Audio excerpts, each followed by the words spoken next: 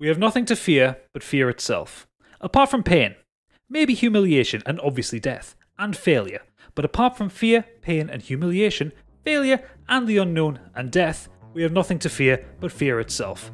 That's a quote from Arnold Rimmer. My name is Gadget. Ladies, gentlemen, and variations thereupon, welcome to Modern Escapism.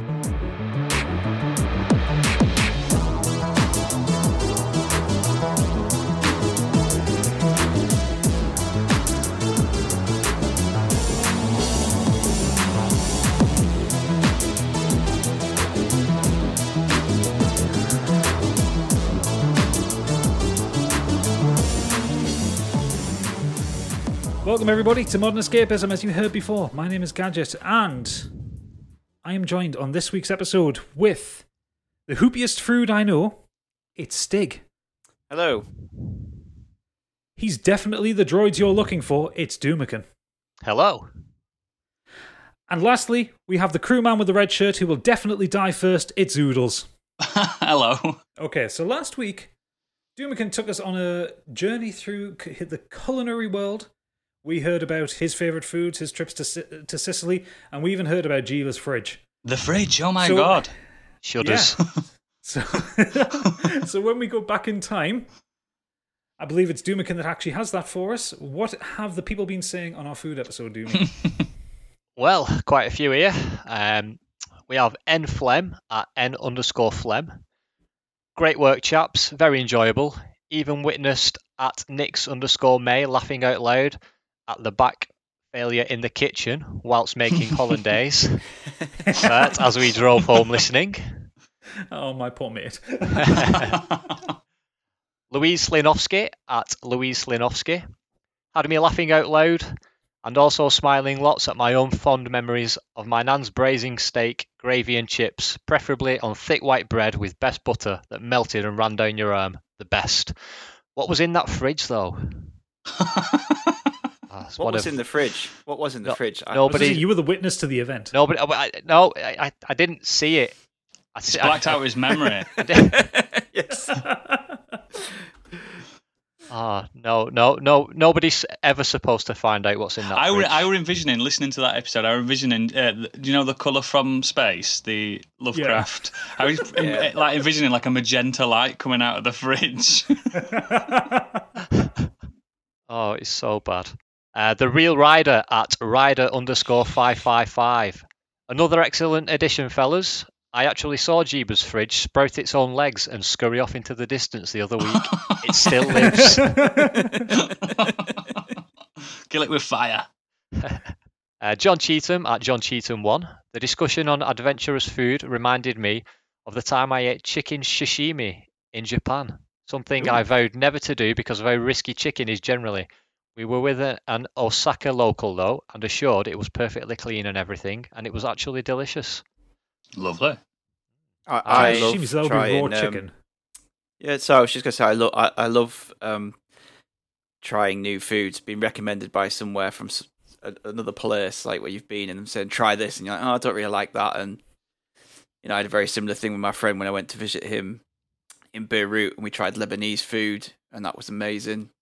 And the sushi from his restaurant, I was adamant I didn't like fish, didn't like sushi, and he's like, just try this. If you don't like it, we'll get something else. And now I absolutely love it. So yeah. I can. I'm a bit like I'm a bit like that, but with crisps. I like to try new crisps. I feel like something like chicken sashimi. I think I might likely only try if I was in Japan. A bit like that blowfish. John Cheetham, he also added, and on Mission Impossible, I actually think they have got better as the series has gone on. The last 2 or 3 are top tier movies. If you want to see a secret agent run around shooting people and generally being highly conspicuous. Also, a really enjoyable pod again. Well, Tom Cruise is actually the best runner in Hollywood. He has got a really good sprint. He runs everywhere. He's got a good sprint. You've seen him in War of the Worlds, in the remake. He has got but that beginning bit, he's a good sprinter in the beginning bit. He outruns the Martians. But the point John Cheatham's making there is kind of exactly the point I'm making about Bond films. Like, I really enjoyed the first Mission Impossible film because it was a spy film. Yeah. Not to blow the shit out of everything kind of film, Bonds which is the problem I have with Bond films. They tend to change genres quite often. Yeah, it can be quite jarring when you've got a casino thriller 1 minute, and then next you've got some kind of weird global conglomerate espionage thing. It's very weird on the next film. Do you know what I mean? Kurt Lewin at angry_Kurt. He tweeted us a GIF of Indiana Jones getting inside the fridge from Indiana Jones 4 and says, Indy wouldn't be doing this with Jeeba's fridge, even with a nuclear bomb about to go off. Maybe that was that fridge. He also did apologise for reminding us that film exists. And rightfully so. I've seen it once. Is that the fan-made one? That's the Crystal Skulls. The Crystal Skulls. Yeah, the fan-made one, yeah? Ooh, bit of a joke there. And that is it for the Back in Time section this week. Oh, marvellous. Well, thank you for everyone who listened last week and got back in touch with us. We really do appreciate it when you do this. So, by all means, send us your tweets, send us your emails, shout at us, whatever you fancy. We're now going to move on to the Nexus, where we get to talk about what we've done to escape the modern world this week. So, we're going to go straight down. I'm going to pick someone at random. Stiggy, what you been up to? I would nearly struggled for this, to be honest, coming up this week. I'd watched a couple of films, didn't think they were worth talking about. Been playing a couple of games that I'd rather talk about once I've getting close to the finish of them or finished them before I delve into them.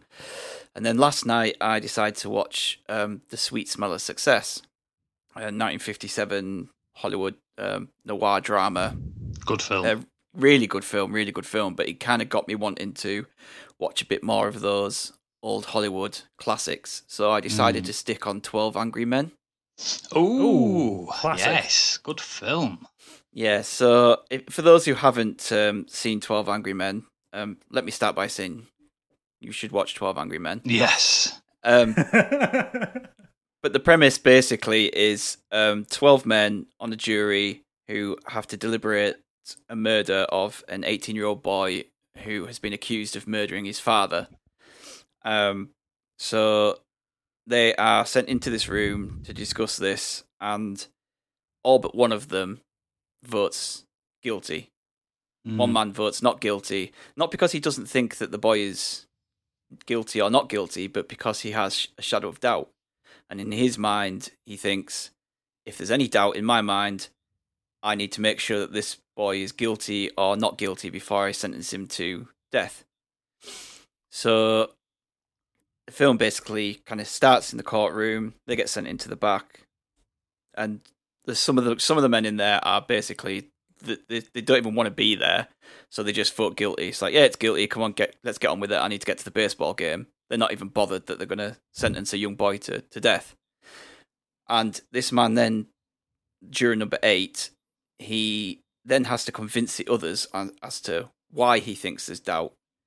And throughout the film, they kind of start to go over, well, what did this person say? What did that person say? That doesn't make sense. And it slowly but surely starts to turn people to his way of thinking, that it isn't just a open and shut case.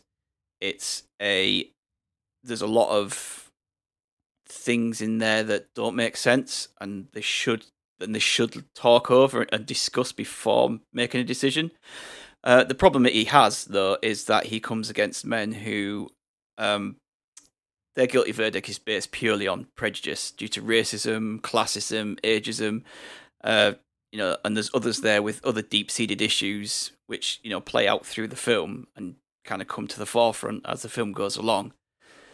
But it's just a real masterclass of acting and directing. It's, the man who directed this, Sidney Lumet, it's his first feature film, and if you'd have told me that it was his first film, I would never have believed you. Because cinematography is incredible. Yeah, to knock it out the park like that as your first film is just incredible. He uses all these close-up shots of the men. They're sat in this room. It's really claustrophobic. There's a comment made about how the fan doesn't work, and bit by bit they all they start to become sweatier and hotter. And taking the ties off. Taking the ties and the cloak and the coats and everything off. Yeah. And just really getting, like, the atmosphere, it's palpable, isn't it? You can visibly see it breaking the men down. It's like a masterclass in tension as well, because the way the conversations kind of move back and forth and their tempers start to fray as the film goes on. Yeah. It's a wonderful. I didn't realize it was his first film. Because no, I didn't. Beyond the cinematography and all that, like the character direction in it is incredible. Yeah, like because he's got literally 12 cast members that all have to ratchet up this tension as the dialogue goes on. And it must have been a hell of a job to manage. Yeah, and they're all like different ages and different backgrounds. You can see that, like the way there's I believe he's French, one of the gentlemen in there as well. Yeah. So there's like, and one of the men is he comes from a kind of background that the accused comes from. So there's a bit of prejudice there on him from some of the other men around the table. Yeah. That accuse him, like you're just doing this because you're one of them. Like one of the men literally he refers to the accused as them. They are this. He almost brings them down to animal level. Yeah. Yeah. It's a great rhetoric on the American justice system as well. Like the corruption, the corrupt side of it, and still to this day, there is prejudice, unfortunately. It kind of shows the flaws in the system a lot that I think are probably still there. That people are put on this jury and they're kind of chosen because of their backgrounds, and the prosecutors will pick them based on the fact that we know we can get this guy to side with us just based purely on the kind of person this person is. Let's get some middle class American men in, white men. Yeah.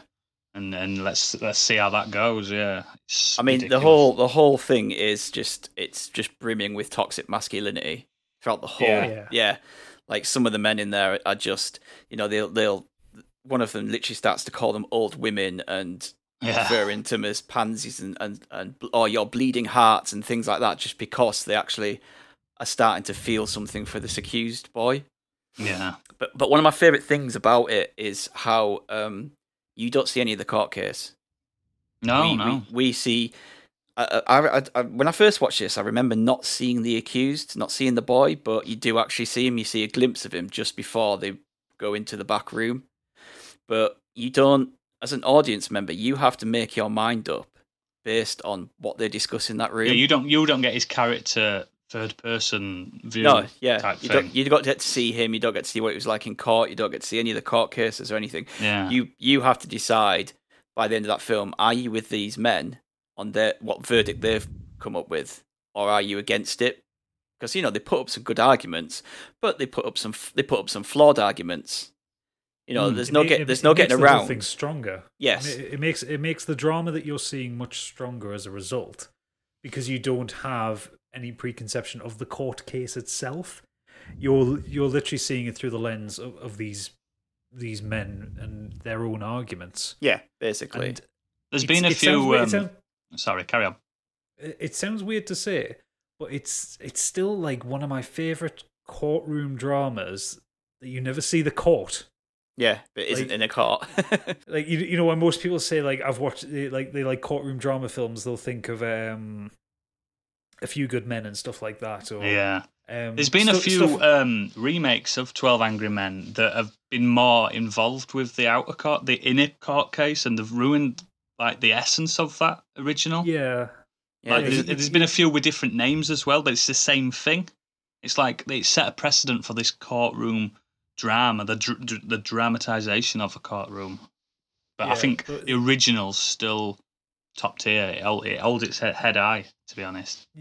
Yeah, the original seems to work better for me, just in terms of the ability to tell that story. It's even when like you look into like kind of like legal TV shows and you get all this drama in the court, but you never see the actual jury deliberation thing, and I think that's more interesting than they're just bit characters, aren't they? The just prosecutor background versus the defense. Yeah, I think there's no getting around the fact that the man who jury number 8 who comes up with this no guilty to start with, the way he starts to question things, and there's a lot of things in there. Well, this could have happened, and it's like, well, it could have or it couldn't have, and that's what I really like about the fact that you have to make your mind up. Is his argument enough for you as an audience member to side with that side?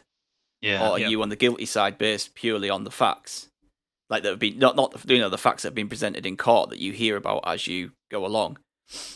So yeah, I just think it's absolutely brilliant. I think it's like 90 minutes long, so it's not a long film. It's definitely. I haven't seen this film. What can I watch it on? Is it on any streaming service or it isn't, Sky? No, I just I've got a copy of it, so it's about £1 in any DVD. But yeah, it's not an expensive film. I'm pretty sure it'll be on a Amazon or somewhere like that. Anywhere you could kind of rent a digital copy of something, you might be able to get a copy of it. But I think there is a Blu-ray floating about. What's the point of a Blu-ray of a film that old? I've always said the same thing, but they still do it. But you say that, but some black and white films look like they were filmed today. They do. It's because of the type of filming. Like I think within that court case, it's fine. When you start to go outside, like it was the same with The Sweet Smell of Success. When you start to go outside, you see the issues. But like in these closed sets and small areas, like the filming is like it's crystal clear in some of these old films.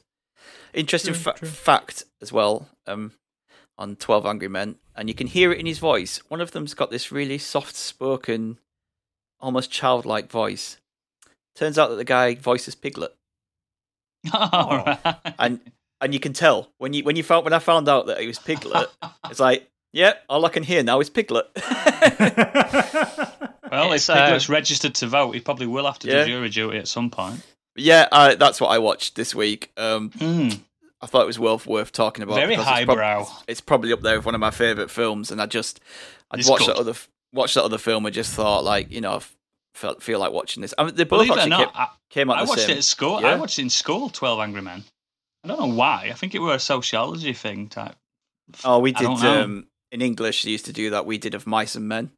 Yeah. So it probably talk about that. I did 12 Angry Men in media studies for my A-levels. Yeah. It's a brilliant film for media studies. So that's me this week. Marvellous, Stiggy. Doomy, what have you been up to? Been cooking up a storm? I see what you did there. That was last week, Gadget. Oh. Do you only cook 1 week of the year, do you? Yeah, batch cook. This is cooking massive part batch. 2. Meal prep for the rest of the year. Yeah, I have been playing a game. I finished a game that's taken me 3 weeks because it was in 3 episodes. It was Tell Me Why. You don't like Mondays? I just want to bet with myself. I knew one of you was going to say that. I need to give him a red card for that. I can't help myself. Anytime I've heard someone talk about that game on any other podcast, it's just like they'll say, "And I've been playing Tell Me Why," and in the back of my head I go, "I don't like Mondays." Sorry, I'll shut up now. Is that song even in the game? It is not. No. Oh, that's disappointing. But so Tell Me Why. This is the latest game from Don't Nod. The Vampire makers. The makers of the Life is Strange series and Vampire, yeah. And it tells the story of 2 twins, Alison and Tyler, who were reunited after spending the last 10 years apart due to an event which took place in their childhood. The game is about them coming to terms with what has happened and unraveling the truth around the events which ultimately led to them being separated in the first place. So, have any of you ever played any of Don't Nod's games before? Yes. No. Yes, I really like Life is Strange 1 and 2. I know Oodles doesn't, but I really like Vampire. Vampire, yeah, so the opposite. I have completely no experience with these, but I have played Telltale's games, which are... Yeah, I don't think they're as clunky as Telltale games. Not so as it's a narrative game where you're given sort of dialogue options to select, and your choices that you make and which options you select affect how the story unfolds, and in this game, the strength of your bonds between the 2 characters. And it's with the Life is Strange games, each has got its own sort of unique mechanic in the game, like turning back time and making a different decision once you've seen one play out in Life is Strange 1. In this game, it's the mechanic is like Alison and Tyler, twins. They've got like a supernatural power where it's sort of like telekinesis, so they can hear each other's thoughts and communicate that way. Yeah, that's the one. Telepathy. And one of the other sort of mechanics in the game is they can see memories. So at certain points, a memory will trigger, and you hold down the right trigger, and you will sort of see that memory play out in front of you. So it'll go back to them being kids, and it'll sort of act out an event that took place. And this will sort of work into the puzzles that you get in the game. So early on, you need to find the key to the house, your childhood home, and you know that it's hidden under one of these statues, but you can't remember which one. And then a memory triggers, and you activate it, and you see the kids playing and run into this statue where the key is, and then you just follow the kids. I mean, in real life, I just check every statue. There's only 3, so why wouldn't you? I would need to trigger my memories. It would take no time at all. Is this one of these things where the kids have the power, but there's no real ever use for it, so they're just showing off at this point? Yeah, we don't have to remember anything. I'll use the power. We're using the power. It doesn't matter. There's only 3 statues. We're using the power. Yes, it's time for power. Yeah, so it's quite hard to discuss the story of the game without giving away any spoilers. Each sort of I would please avoid spoilers, because I actually do want to play this. Yeah, so obviously each episode has got its own little cliffhangers and whatnot to keep you. The pacing of it is pretty slow.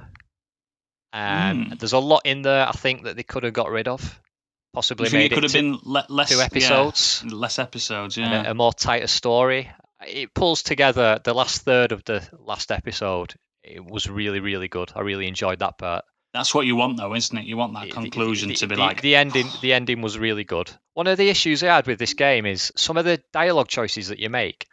I feel like no matter what option you select, in some situations, it would lead you to the same sort of response from the other character. Yeah, do you know what I mean? And isn't this a general problem with a lot of these games, though? Because I remember when I played through The Walking Dead, which, again, is not it's Telltale, but...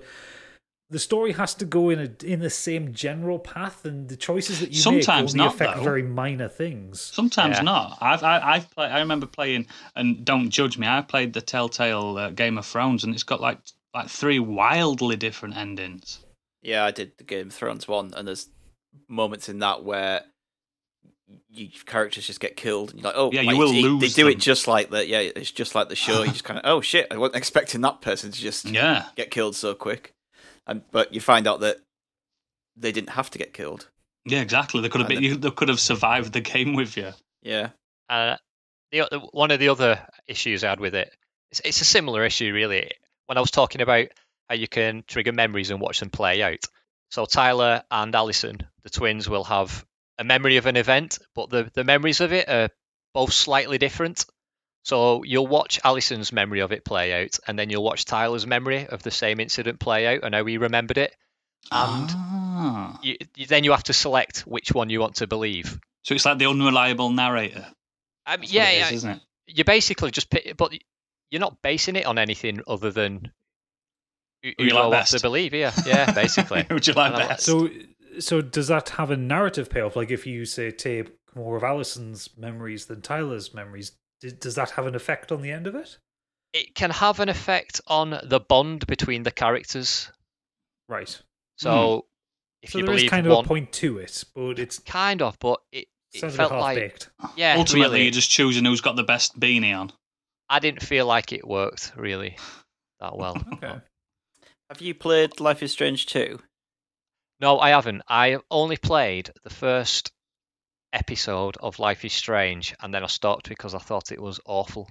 Yeah, yes. Because Life is Strange 2 is it does very similar things where you if you do certain things, then your younger brother reacts to you slightly differently. If he sees you doing things like, oh, we're hungry, so I'm going to steal this bit of food, he then starts to think that it's okay to steal, and that actually has ramifications later in the game when you find out that he's stolen stuff from people that you meant to have trusted.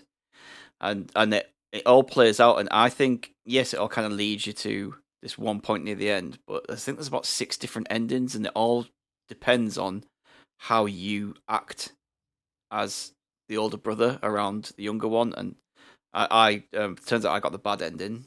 I seem to keep getting bad endings in games. You're a baddie. Yeah. I don't think I was doing anything that wrong. I was just trying to, I wasn't mean to anyone or anything. I just kind of did what I thought needed to be done. You don't have to be mean to be a baddie. You're just no, a baddie. I was trying to survive. I wasn't like, I think. But yeah, I think it worked really well in that, but it sounds as though it doesn't really have much of a payoff in this. How much did it cost you, Doomy? It cost me the price of a Game Pass subscription. Oh, that's not bad then. It is not. No, yeah, I don't cool. think I would have. I don't think I'd have played it if it wasn't on Game Pass. No, just because I don't think I had that much interest. But it's worth a punt for anyone, isn't it? At that price. Yeah, it's definitely. If you like the Life is Strange games, it's definitely worth playing. It's technically like £1 if you use the trial, isn't it? Yeah, and I have heard people. Say on other podcasts that it's the best one. There's other podcasts, apparently. See, I've just heard different. It's from what I've heard, from what you've said, and what other podcasts have said, and things I've read, that I really like Life is Strange 1 and 2, but I just don't have the enthusiasm for this. I started it and I actually fell asleep playing it.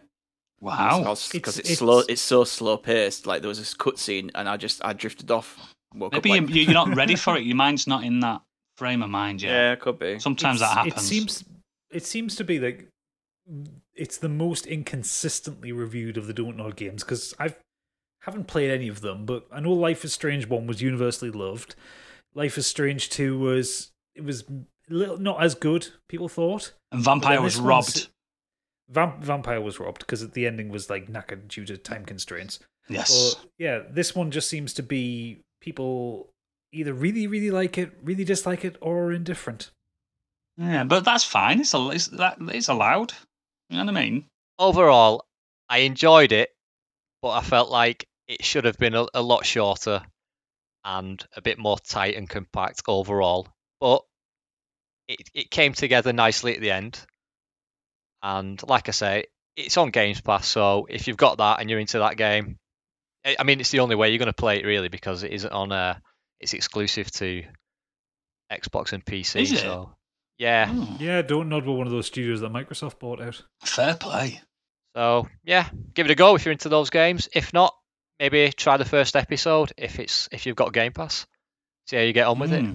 So yeah, that's what I've been playing this week. How many Don't Nods out of 10 would you rate it? I'd give it 6. 6 Don't Nods. Yeah, just above average. Just above average. All right. Well, that kind of colours it for me, because I was probably going to start that next week. Cheers for that, Doomy. Okay, well, let's kick it over to Oodles. Oodles, what have you been up to? I've been on a mental and spiritual journey since last time we got together and spoke. I don't smoke anymore.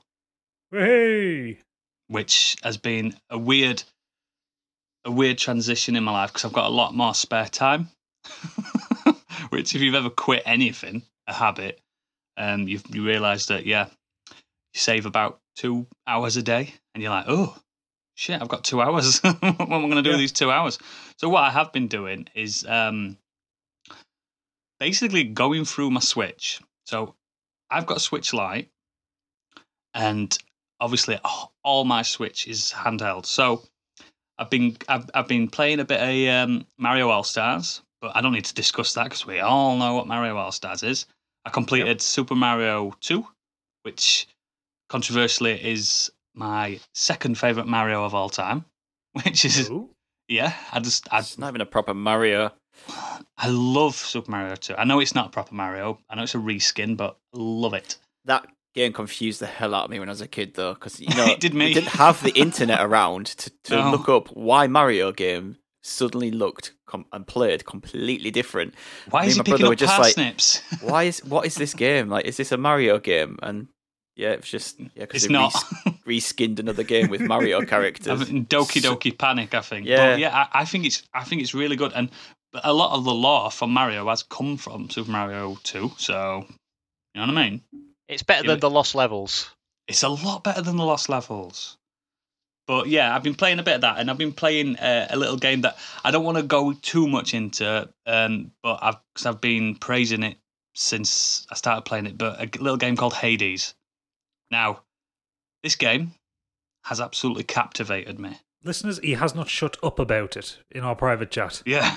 The man needs to be stopped. Go. I love Greek mythology. This it's absolute catnip to me. I'm just well into it.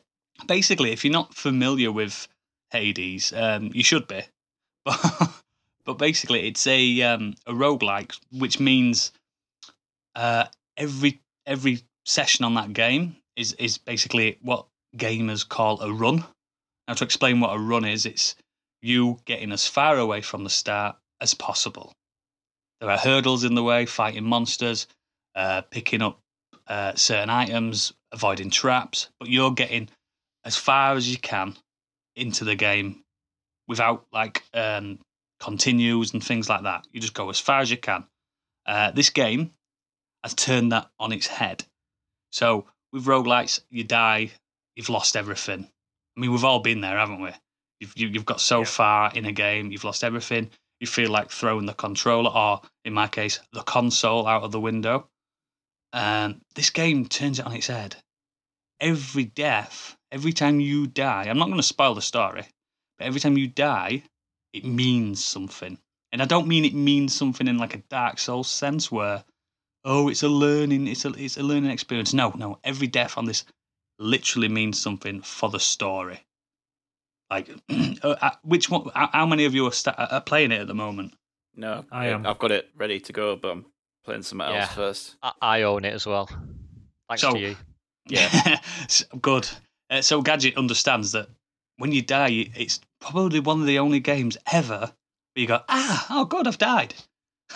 Do you know what I mean? The way the story's presented is like every time you die, you get thrown back to the kind of the hub area, and you get more dialogue from the main characters, and then you start another run, you die, you come back, and you get a bit more of the story, and it kind of every time you die, it pushes the story on a little bit. Yeah.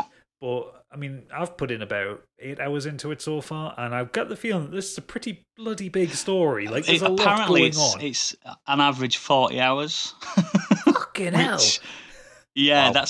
That's what I go on howlongtobeat.com a lot, and it says completion is 40 hours. I think main story is like 25 hours. So you know what I'm like. I'm going to do the whole thing. Of course, naturally. So it's going to take a while, but it's just absolutely captured me. And mainly, it could have been any mythology. It could have been a made up sci-fi, but the character art and the actual aesthetic of the world is incredible.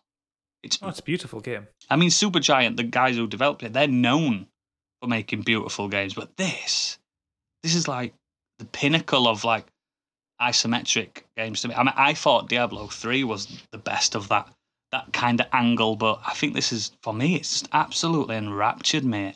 Everything about it. The combat's fluid. The character, Zagreus, the main character, I love him. Got a bit of a man crush on him.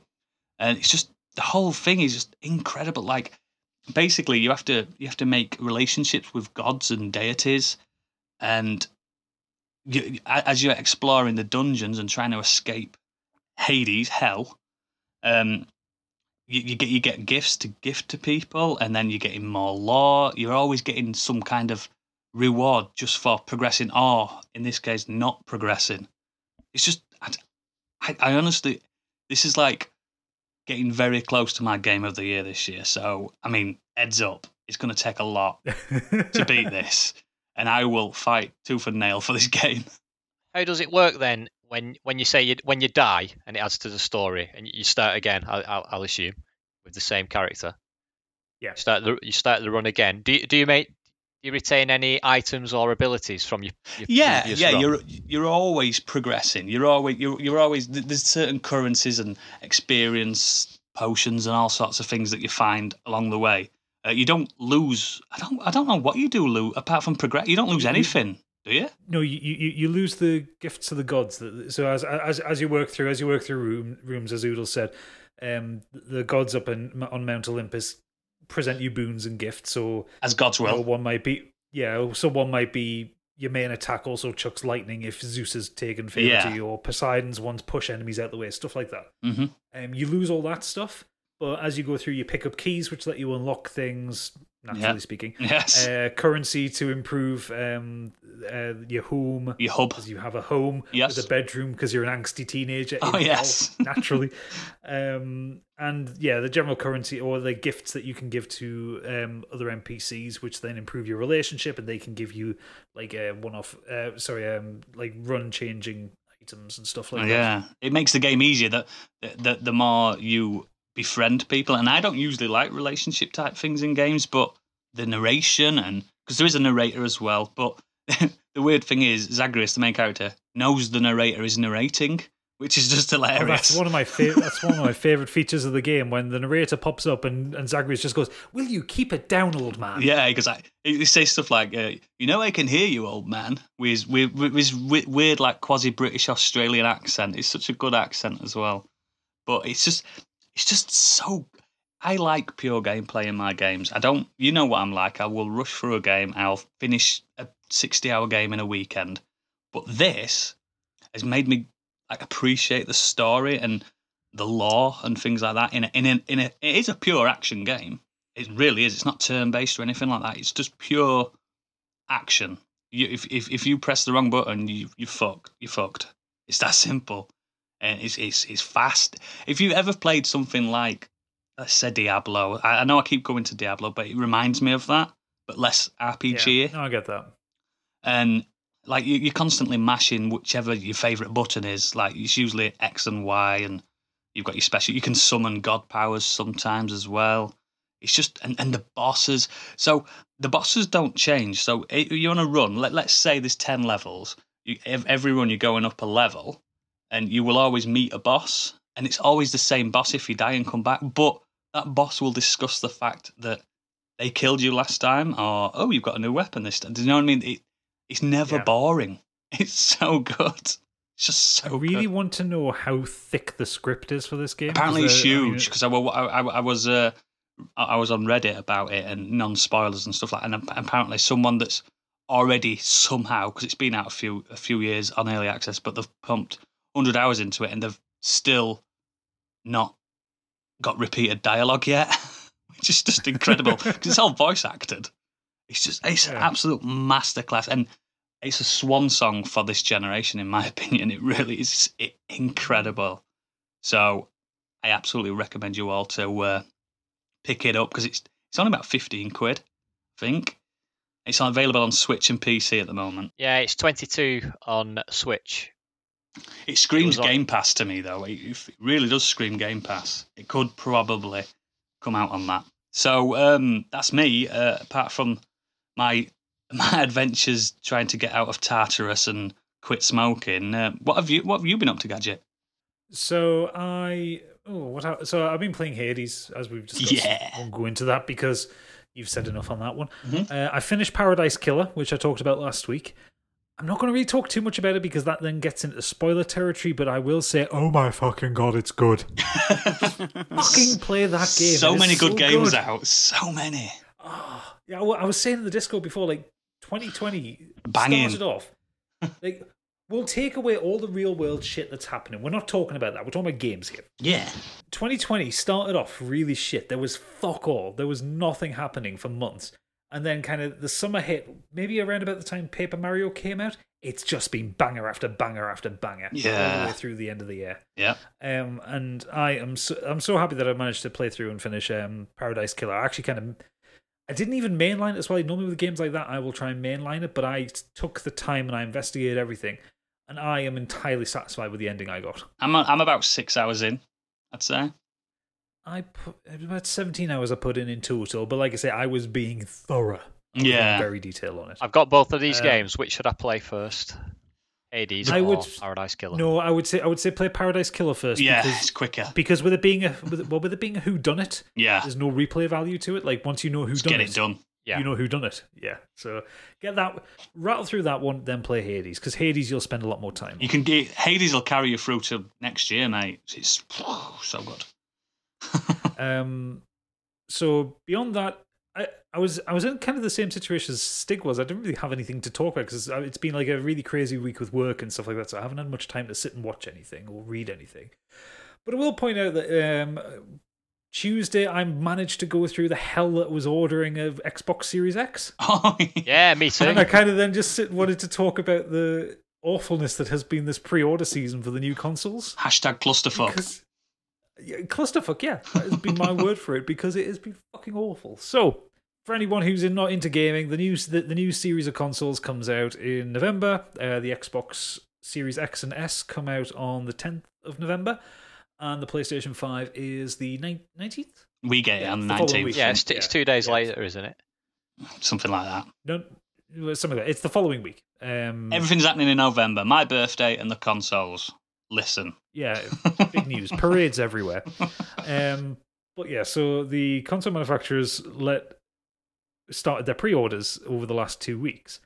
Now, Sony fucked it up because they came out and said for a very long time, oh, you'll have plenty of time to pre-order. There won't be queues. Everything will be marvelous. You'll have a cup of tea. It'll be wonderful. And they did the showcase that we did the talks over for. And then literally like 4 hours later, oh, pre-orders are open, by the way. And the entire internet rushed towards it. And plus, a lot of that showcase was wrong. Yeah. So it's kind of like a phalanx of nerds running at the internet.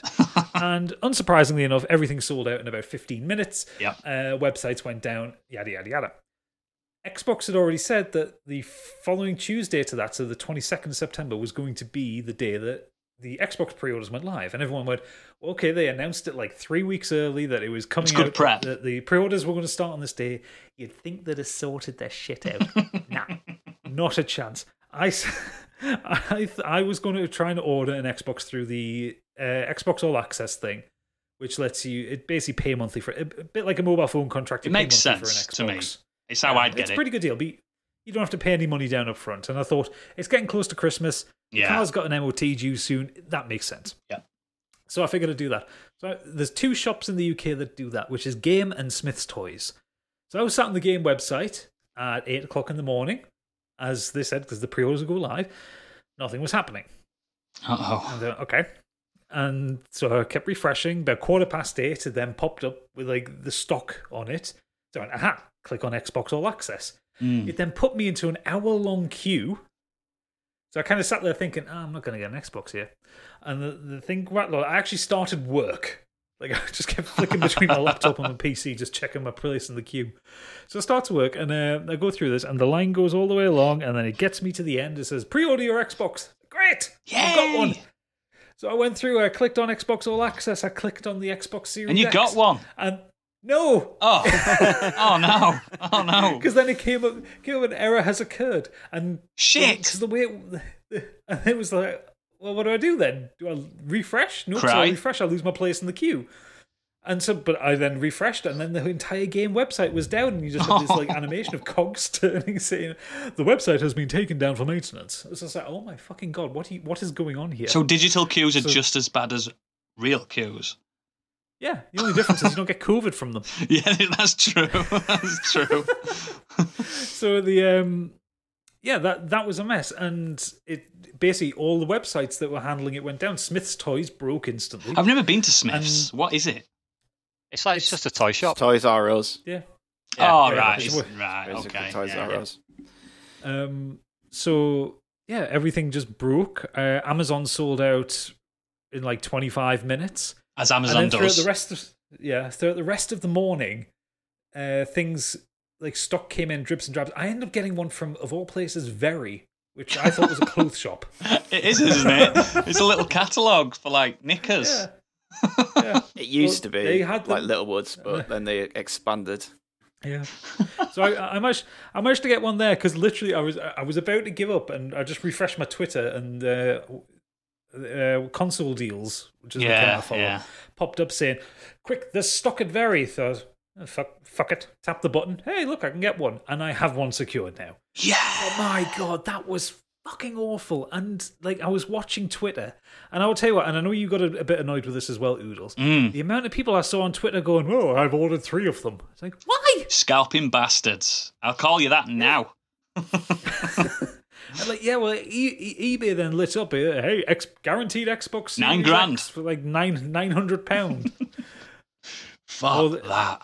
Yeah, that like absolute scummy behavior like that, and I don't understand why shops allow like pre-orders of multiple editions of these things, which they know they're going to be in massive demand. Mm-hmm. Because nerds hype.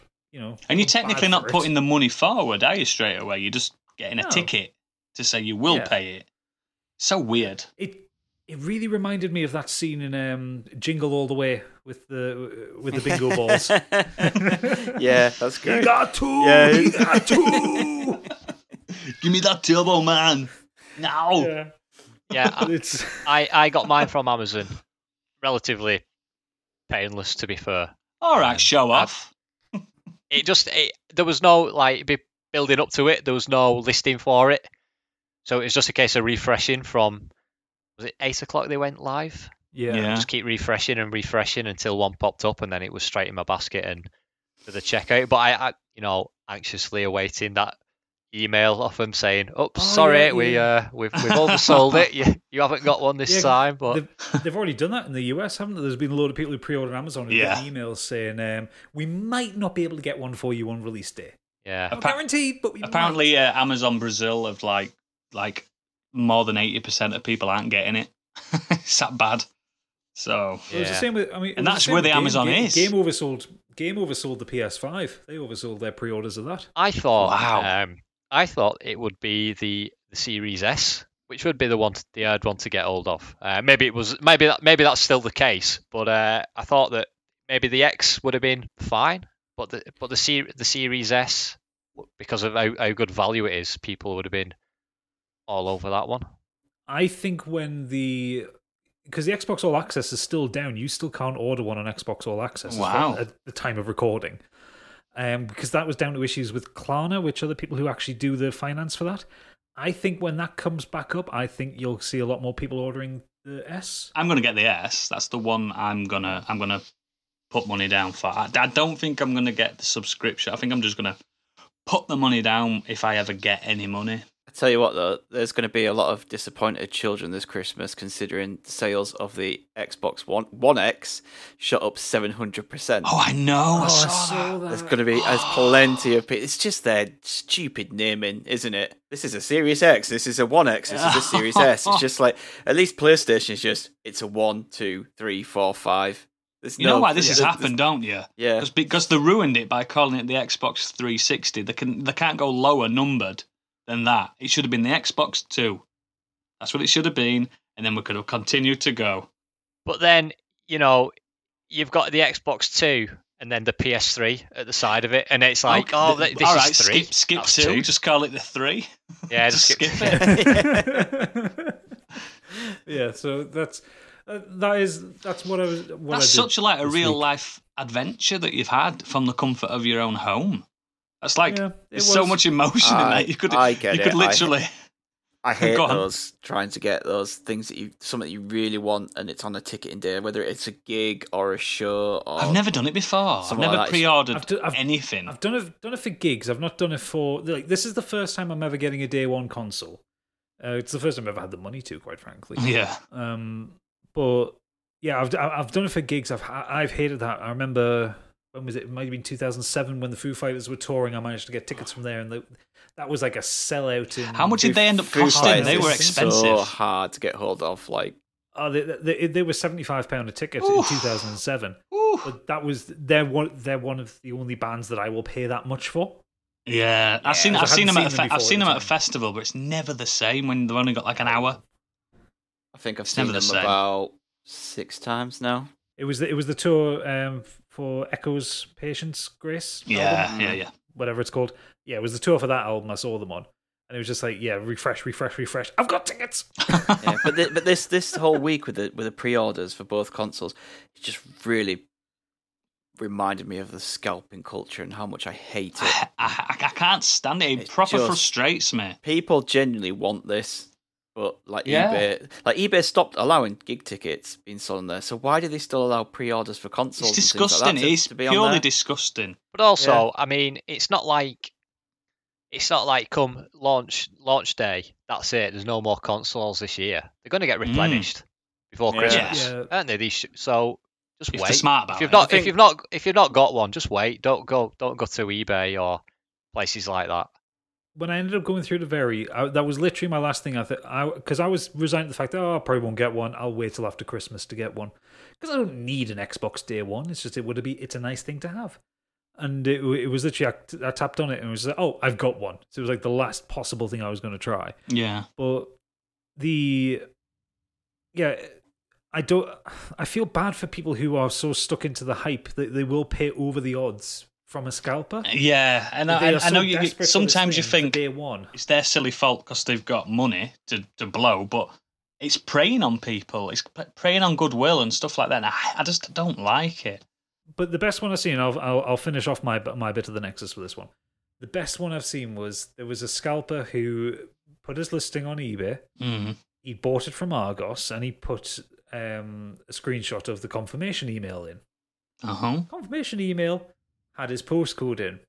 Some enterprising person took the order number that was on the receipt and the postcode, went onto the Argos live chat and said, I'm really sorry, ordered this by mistake. I meant to order the Xbox One X. Can you cancel this pre-order? And they cancelled the scalper's pre-order just based on the order number and Victory. the postcode.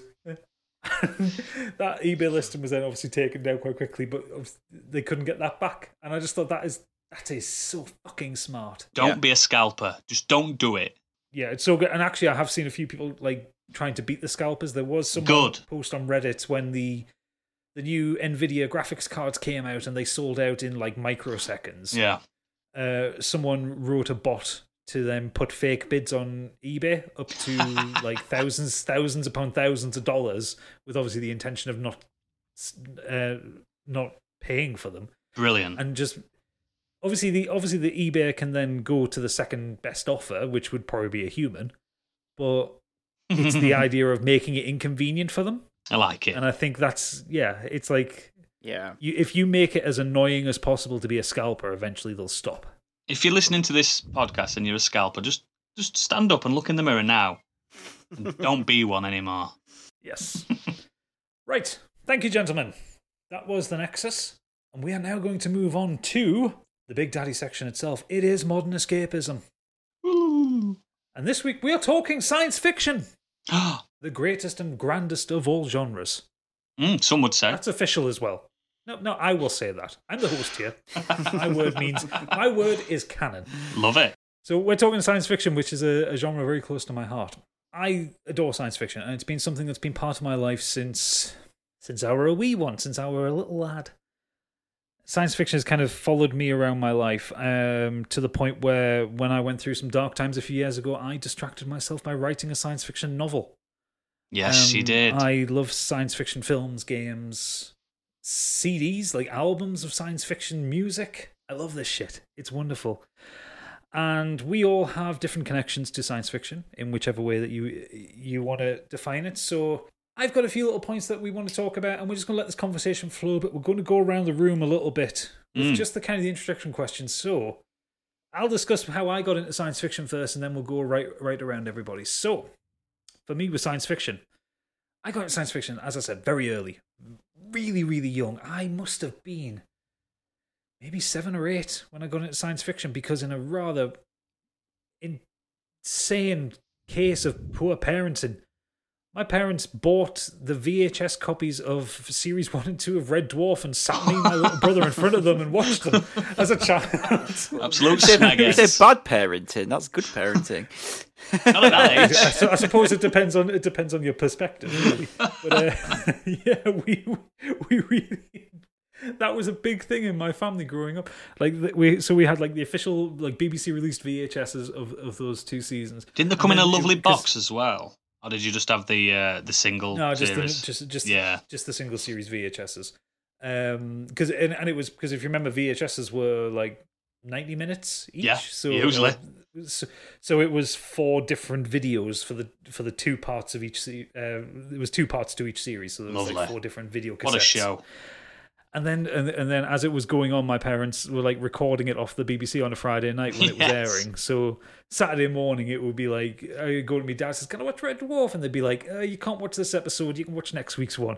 I remember that it was the polymorph episode in series 3 that was the first one I wasn't allowed to watch because it was excellent, but fairly horrific for a young child to watch. So good. So yeah, science fiction kind of got its claws into me quite early on, and I've always been interested in science and space especially. I love space. Like when I was a little kid going to the library, it was always like getting the space books. It's the final frontier, mate. Absolutely, I loved Star Trek as a kid and stuff like that. So it was fomented in me very early on, and it's been something that's it's followed me around, and I adore a lot of different facets of science fiction. So go on, Stig, how did you get into science fiction? Or what's at least your earliest memory of science fiction? So I think that earliest memory I can remember is probably watching Star Trek The Next Generation, like every single day. I think it was 6 o'clock in the evening, I think, on Sky One. And because I remember that. By the time I was old enough to kind of watch it and take it in, you were at the point where I think it was already a few seasons in, so it was just repeats for most of the stuff. So they obviously had the new series coming out every now and again, but the majority of it was just repeats, 6 o'clock every day. And I used to watch that all the time with my brother and my dad. When did it start, Next Generation? 88? 7? And then it like carried on till like mid-90s? 93? I think it's 87 to 93. I could be wrong. It's quite chunky though for a show, isn't it? Because we were both wrong. It was September 1987. No, I said 87. All right. No, I said 88. Noodle said 86. Yeah, you guys were wrong. I ain't got a clue. I never watched it. I've never watched it. Actually, funnily enough, the day after we record this is its 23rd anniversary. 28th of September 1987 it started. Oof. Excellent. Jeez. So a couple of years' time, there will be big celebrations for 25 then, won't there? Sorry, I can't count, not 23, 33. Yeah. Fucking hell. Wow. Jeez. Anyway, so getting sidetracked. Yeah, I used to watch Next Generation all the time. And then, obviously, I'd seen Star Wars, the whole Star Wars trilogy. So for me, obviously, my earliest memories of science fiction was mainly based around space and technology in space and space battles and all that kind of thing. Distant futures and stuff like that. Yeah, and then obviously I moved on from Next Generation to Deep Space Nine. But then we also used to watch Quantum Leap. I love Quantum Leap. Yeah, so we watched Quantum Leap, and I think that's about it when I was younger. I ventured more into a lot of other sci-fis when I got older. A lot of the sci-fi when you were when we were younger, it were quite adult, wasn't it? There wasn't that much family-friendly repeat shows that were on all the time. No, I think Star Trek kind of covered that. Yeah, so it did. It really did, didn't it? There's probably a few themes in there that might go over your head as a child. But in general, it was enough in there to enjoy and to sit and watch with your family and enjoy it. I mean, there's other things like we've discussed this previously about how Jurassic Park is a science fiction film, but it's probably not. Felt it's like not that. Remembered as one. It's one of my earliest memories of the cinema, going to see it. But yes, it's full on science fiction, and it's one of my favourite films. So I thought it was a documentary. Life always finds a way. But yeah, definitely Star Trek Next Generation is kind of my entry level. Maybe I should watch that. Is it? Does it hold up?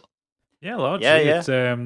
A couple of the early seasons look a little bit ropey when you kind of boost them up on a big telly. But because the weird thing is, I've seen like the original stuff, a lot of the original stuff. I've seen the movies, all the movies.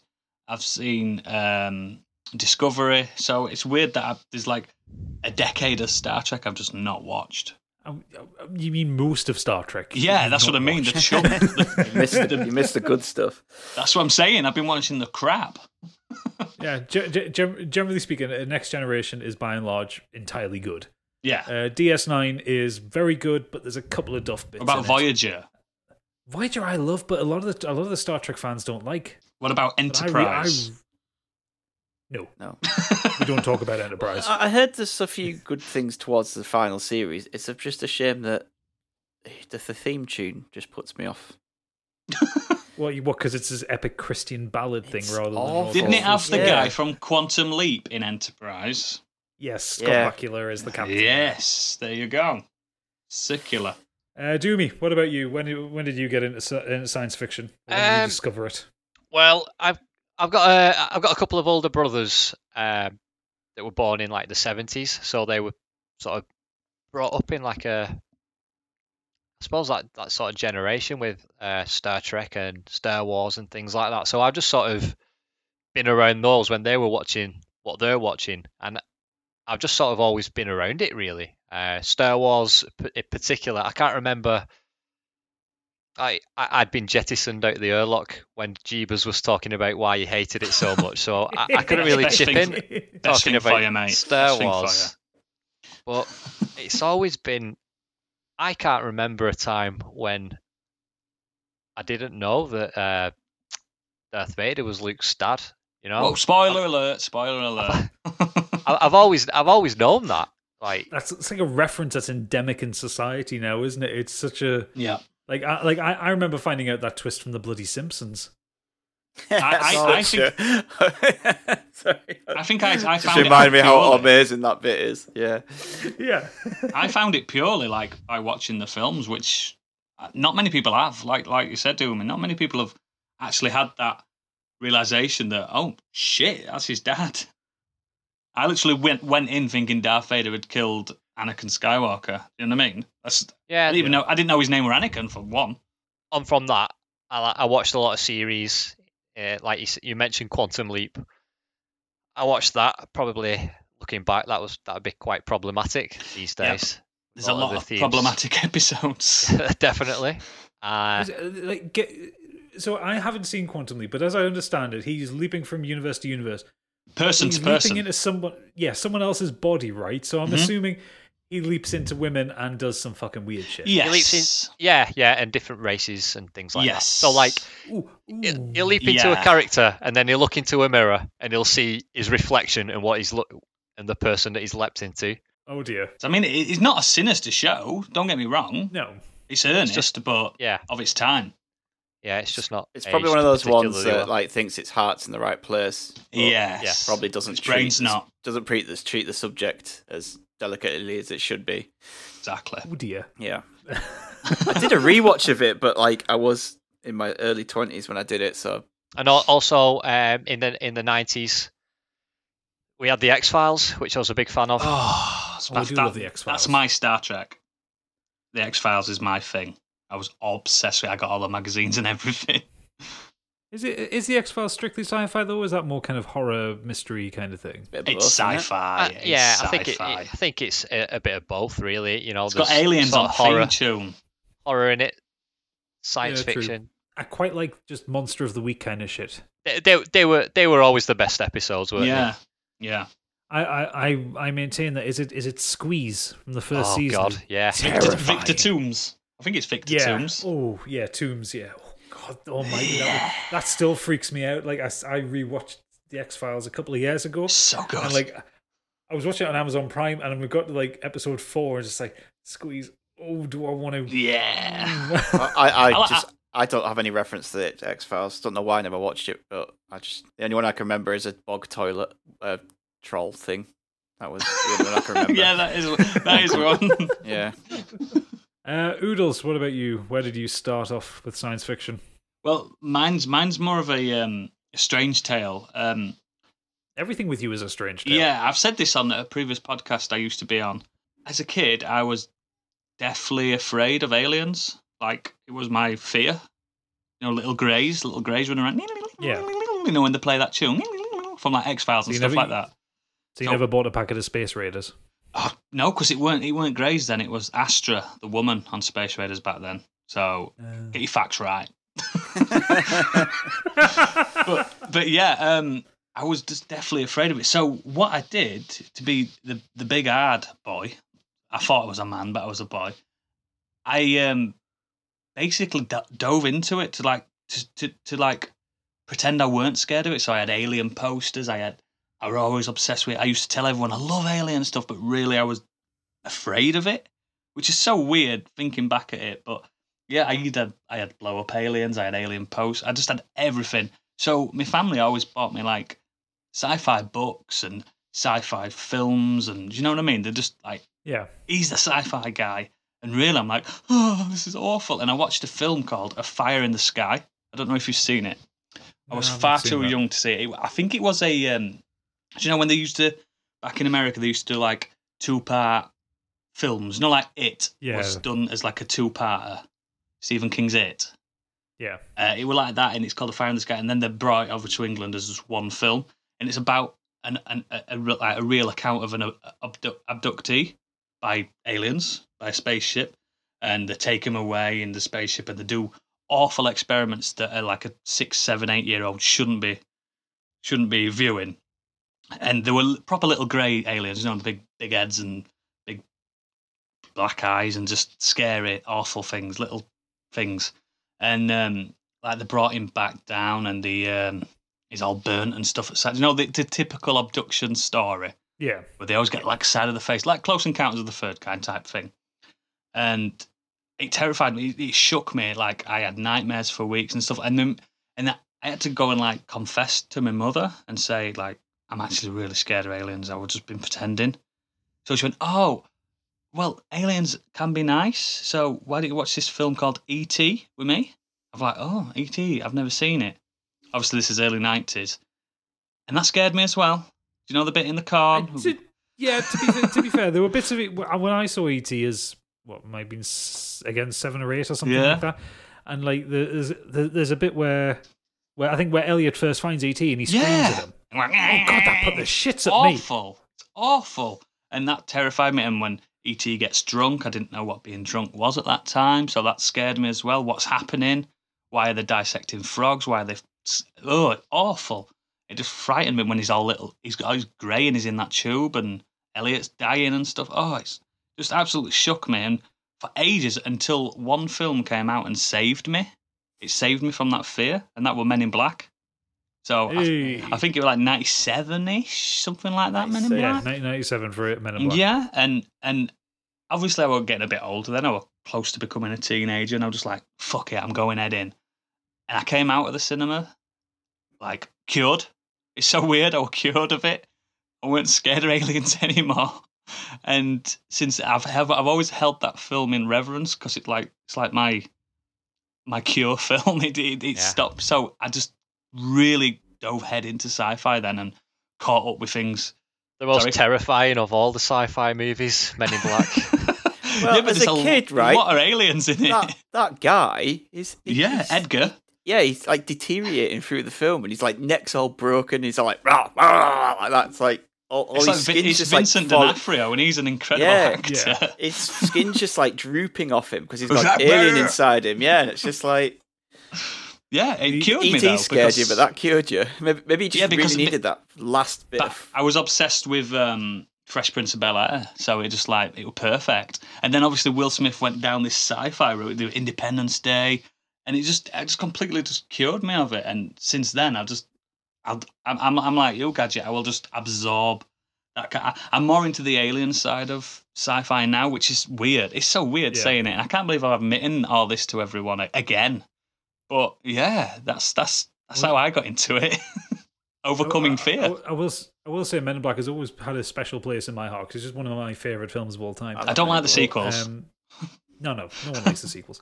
But it gained a new significance for me in this kind of last year since I met my partner Pip, because it was her late father's favourite film, and the two of them have she has very fond memories of sitting watching it with him. It's so good, and like stuff like Mikey the Alien from the beginning, and being able to quote things, and we sat and watched it together last year, and it was just this most wonderful moment, like watching her. Watch this film again that has these wonderful emotional memories for her, and her being able to like rattle off all the quotes from the film better than I can, and I've seen it 1,000 times, and it has this now new emotional resonance for me, and it's almost the perfect film. And when you watch, I think it is. when you watch the making of it, it could have been so very different. Like the actual plot line that was there in the first place made It was supposed no to be a bit more sense, and they just sinister, wasn't it? Yeah, and they cobbled together like from the footage that they'd found when they did the first edit and realized, fuck, none of this makes sense. Yeah. They just fixed it in the edit, re-recorded a bit of dialogue and some new subtitles, and that was it. And I think they pushed the release date back as well by months and months and months. Yeah, they did, just to fix it. Also, banging theme tune. Oh, yeah. Oh, absolutely. Really good. Oh, God, I've now got it stuck in my head, haven't I? Just bounce with me, just bounce with me. Now freeze. The second one was terrible, but Nod Your Head was a great track as well. Nod Your Head! I used to love when Will Smith made like songs for his films. Yeah. It's such a 90s thing, isn't it? I'm going to be in the film and I'm going to do the theme song. Yeah. That's how we end up with Wiki Wild Wild West. He never did I Am Legend, though, did he? He never did a song for I Am Legend. You know what I mean? It wouldn't have worked. No. or Independence Day. Yeah, it is Independence Day. I just made it for him. So, well, how about You a Millionaire, Oodles? I don't know. maybe that's why they turned down the role as Neo in The Matrix, because they wouldn't let him write the theme tune. Yeah. It's Matrix time, baby. Oh, I'd have loved that. Oh, God, of all the boneheaded casting decisions any actor's ever made, do I do The Matrix or do I do Wild Wild West? Oh, Wild Wild West is appalling. It is a sci-fi film, and it's a shite one. It is. It's also wildly racist. It is. There's a video that I will make sure Oodle sticks in the show notes that Lindsay Ellis does. If you've ever seen her, she's generally a film critic, book critic on YouTube. She's wonderful. She's so incisive. I love her work. But she did a video on Wild Wild West, and she goes into the kind of how problematic it is overall, and also how it is so different from its original source material in so many wrong ways. But I want to kind of divert the conversation back to, so we can talk about Men in Black, and it's like, where does your favorite science fiction come from? Like, what is whether it's a film or it's a book or it's a video game or what have you. I mean, my answer is quick because I've already talked about this. We talked about this in the pilot. It's Hitchhiker's Guide to the Galaxy. It always is for me. Yeah. You give me any piece of science fiction, any literary classic, any highly regarded film. You can put War of the Worlds, 2001: A Space Odyssey, and Hitchhiker's Guide to the Galaxy in front of me. I will always pick Hitchhiker's Guide to the Galaxy because it is just wonderful. It is, and even the radio plays of it and stuff are fantastic. Just everything about it. The radio plays came first, remember? Yeah, that's what I mean. I even like the newer movie. A lot of people don't, but I liked it. Oh, the new movie's great. Yeah. Is that the one with Martin Freeman? Is it? Yeah. Martin I think Freeman he's brilliant. Plays a great Arthur Dent. He does. For some, and I don't know how he managed it, but Mos Def as Ford Prefect is just perfect. Oh yeah, like he gets that, which I don't think I can't remember who played him in the TV series, but he didn't quite get the same thing. But of being a creature displaced, yeah. Because if you haven't read Hitchhiker's Guide to the Galaxy, Ford Prefect is an alien from another world. He is cataloguing the Earth for the guide, and he has, by pure happenstance and accident, become Arthur's best friend. Yeah. After Arthur saved him from being run over by what he thought was the dominant species on Earth, which was a Ford Prefect. Yes. Which was a car in the 60s, I think. He was waving at it. Yeah, he was waving at it, and Arthur saved his life. But yeah, Mos Def gets this ability to be in the room and out of the room at the same time, and I've never seen an actor do it as well as that, and it's really good. Yeah, and then you have really good. And then Sam Rockwell playing Zaphod Beeblebrox is just brilliant because he's incredible anyway. I think Sam Rockwell. Well, yeah. Sam Rockwell hasn't done a bad thing. I don't no, think. He hasn't. He's done a lot of bad films, but he's been the best thing in bad films. The only weak link I think in that film is Zooey Deschanel as Trillian. She's not terrible, but yeah, I know what you're saying. She's just forgettable. But anyway, besides the point of criticizing that, I love Hitchhiker's Guide to the Galaxy. It is my favorite sci-fi property, and it's something that I will enjoy until the very day I die. So I mentioned earlier about like I've got two older brothers, and that meant the one's just turned 50, so I'm sure he won't mind me mentioning that. So he's 13 years older than me. So that meant like when I was growing up as a kid, the sort of sci-fi that he was watching was way too old for me. Like your RoboCops, Aliens, things like that. But I just wake up on a Saturday morning earlier than everybody else, go downstairs and just be the video that he'd rented from the video shop. So that'd just go in the VCR and I'd something be watching like it. Scanners or something. It Horrible. didn't matter what it was. So, I was pretty much desensitized to all the sort of like your style. horror and violence of sci-fi at a pretty young age. And I remember one day putting the video in and it came on and it was Terminator 2. Oh, yes. And that was so good. I remember that day like so vividly, and I just sat there sort of fixed on the TV from start to finish. It was just it's one of my favorite films ever. It draws you in, doesn't it, with the intro and the music? Bum, bum, bum, bum, It does. And it's so good. I'd seen Terminator, and I like that film a lot, but I just felt like this is a sequel, improved on it in every way. I think It does. It's one of those rare examples. So much better. Yeah, exactly. The action was so much better. I think the characters are better. Like Sarah Connor returning, her character as like a sort of bald-hardened hero. It's like one of the great sort of characters in film. Yeah, definitely. The relationship with John Connor, young John Connor, and the Ernie's T800. Oh yeah, it's a sort of bond they form together. And so good. It's funny because when I watched this film, I'd never seen any trailers for Terminator 2. I didn't know it existed until I put the VCR in. You know. But no internet. Since I've watched the trailer, and I've watched the trailer for Terminator 2 since, and there's so many spoilers in the trailer. Yeah, like really? Because it's got the bit where Arnie's like holding John Connor with his bicep, so it means he's not a baddie. Well, this is it. Up until the bit in the corridor in the arcade. You think he's a baddie? I'm thinking, it's the T800 from the first film. He's the bad guy, Ernie. You know. And then I'm thinking Robert Patrick's character's. He's come back maybe to protect. He's the new John. Kyle Reese. Yeah, he's the new Kyle Reese. Up until that point, because you see somebody, you see Robert. Head. Yeah, you see Robert Patrick punch somebody at the beginning. Yeah. But you see it from. You don't see him actually. He just punches somebody and drops him. Obviously, now you know that he's probably knifed him. Yeah, he's dead. But up until that point, you might think, he's just attacked him, stole his clothes. Yeah. So that was like a really big twist for me that I think must have been ruined for a lot of people by watching that trailer. Yeah, Arnie's back and he's a goodie this time. I hate trailers that do that. Absolutely hate it. It's one of my pet peeves. Just leave it. Just give us enough. Yeah. To know that we want to go see it. But don't throw the spoilers and don't throw the main thing in the plot line. They did it with Alien 3. There was like, and the trailer's like, everyone from Aliens is dead except Ripley. It's what they do. It's like, oh fuck's sake! Now we know what's happened. What a waste of a film. So that's like one of my favourites. One of my newer ones that I've got a sort of a fond attachment to now. Like I've always liked this film, but my son's really mad into this film and its sequels, and I've watched them. I must have watched these films hundreds of times in the last couple of years because of it, just going on day after day after day. And that's like the Jurassic Park films. Oh, First so one good. Specifically because I remember it from my childhood being great. I like Lost World as well. Lost World's good.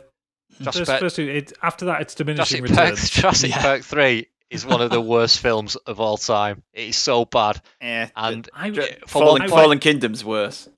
It is. It's not. It's not. Fallen Kingdom is so it's bad. not. What's Jurassic Park 3? A raptor. It's got Pete Postlethwaite in it. It's got to be good. A raptor can read this tank is flammable sign in Jurassic in Fallen Kingdom. Don't start me, mate. Don't start me. I could spend a whole episode, a whole hour and a half dissecting Jurassic that film. Park 3. Jurassic Park 3, a raptor pretends to be like frozen in sort of formaldehyde or something. Oh yeah, bursts into life. I mean, I know they were clever, but it's stalking. No, but it's stalking its prey, isn't it? It's not making a sound just because we can see it through the glass. I will say, despite all the hype for it, I do think Jurassic World was fucking awful. Oh, the first Jurassic World I didn't mind Jurassic World. I thought it was a bit of a. She runs away from a T-Rex in high heels. It gets worse. That's impressive at anybody's standards. Actually, Oodles, it is a fact that a man could outrun a T-Rex. In high heels? Oh, I don't know about IELTS, actually. Good point. I retract my previous comment. But yeah, I've only seen Jurassic World once, but I just distinctly remember watching through it and thinking, everything that the people are doing here is incredibly fucking stupid. Like, with Jurassic Park, everything went wrong because of a mix of hubris, yes, on John Hammond's part, yes, but also the fact that Wayne Knight's character Dennis. Dennis was actively sabotaging things because he was trying to get away to make money. Well, that's the only reason it went wrong, though, isn't it? Because the mole. Well, but like no matter what they were doing to try and fix things, it was all kind of put into play because of Dennis's character. Yeah. Whereas with Jurassic World, like they have this whole new thing of the new exhibit being this Megalosaurus or whatever they called it. And it's like, at what point did anybody consider the idea of crossbreeding a raptor and a fucking T-Rex? Because it's cool. Who thought that was a good idea? Because it's cool. Who thought it would be He does explain that in the controllable? film, that kids like more teeth and stuff like that. Yeah, they get bored of seeing the same dinosaurs. This is a world where dinosaurs exist. I'm sorry, but Yes, but this is clearly also a world where health and safety doesn't. What child or person gets bored of going to that? How many times have you been to a zoo? I don't get bored of ever seeing a lion or a tiger. Mate, I love it when I see a meerkat. I love seeing tigers. Yeah, exactly. Like, It's incredible. I would never, ever in my life get bored of being able to go and see a T-Rex. Ever. Exactly. It's something that has been in that world that has been brought from extinction, that hasn't existed for millions upon millions upon millions of years. Why do you feel the need to fuck around with it like that? Life always finds a way. It gets worse though, doesn't it? Because Fallen Kingdom gets even worse on that premise. Yeah, there's that sad bit as well when they're selling them as weapons or something like that. Yeah, that's what it is. Right, the worst thing about that one is just you can hold a gun and point a laser, and the new Dino Raptor thing will attack that person. I mean, if you're close enough to point the laser at a man, just fucking shoot him. Shoot him. Bullets are very effective. Humans are allergic to bullets. Sorry, I mean, I love Jurassic Park. I absolutely love it. It's one of my favourite films of all time. It's endlessly quotable. The music is amazing. I do enjoy The Lost World as well. For some of the faults it has, I still think it holds up pretty well. But I will say for 3, I do like the aviary sequence with the pterodactyl house kind of thing. Yeah, I like that bit. 90% of the movie is a bit shit. I don't want to say it's a bad film, but it's just a bit shit throughout all of it. It's just not good enough. Oh, I really do like that. Watch it now. Watch it now. Shite. It is so bad. Remember that cool bit where a raptor flies a plane, but it's just his dream. Yeah, he turns and talks to him. Ellen. Oh, that bit when the firing tranquilizer darts at a Triceratops's face. It just doesn't make any sense. It's not going to work. Yeah, I mean, to be fair, in the grand scheme of things, they're very silly films. I think the books are they completely have a different tone to them. Yeah, it's Crichton, isn't it? He did it. Yeah. It's very different. It's more along the lines of Westworld type thing. I feel like we derailed you there a bit, do we? Because we're just like ranting about how bad the other films are. Jurassic Park. No, I'm fine as long as we agree that the first one's a masterpiece. Oh yeah, it is. Absolutely. Yeah. Perfect. It's Spielberg's best film, in my opinion. Jeebus, let us know what you think. He probably hates it. Jeebus probably hates it. Oodles, come on, what was yours? Do we have yours? Not yet. I've got 2 films that really like the one. I just love it for its story, and another I love it for its style. So we'll go for style first. I really love Fifth Element. Oh, I do love Fifth Element. Everything, and I watched that by accident. It was just on BBC 2 one night. Multipass. And I thought, and I watched it. I was like, it's another one of those films that's eminently quotable. Mm-hmm. Yeah, it really is. And like, I like Bruce most Willis. Of Ruby Rod's dialogue in my head. Oh God, Chris Tucker is so good. He is so good in that film. I think it's one of his best roles. But I watched it and I was like, oh my God, this is like a fashion show as well as a cool sci-fi premise. Like, I think it's Luc Besson that directed it. I think it's him, French director. It's Luc Besson who directed it. It was actually a fashion designer who did the costumes for it. Yeah, you can tell, and it's just Was it Jean-Paul Gaultier? No, I don't think it was him. Googling I it think now. it was. He might have been actually. It's a French one probably, but it's very. Yeah, it was Jean Paul Gaultier. Well, brilliant! What a boy. But yeah, the scene with the opera and stuff like that, and just like New York, and it just blew me up. I was like, what the fuck is this? And I'd never even heard of it, and I just put it, and I'm like, and ever since I watch it every year, at least once or twice.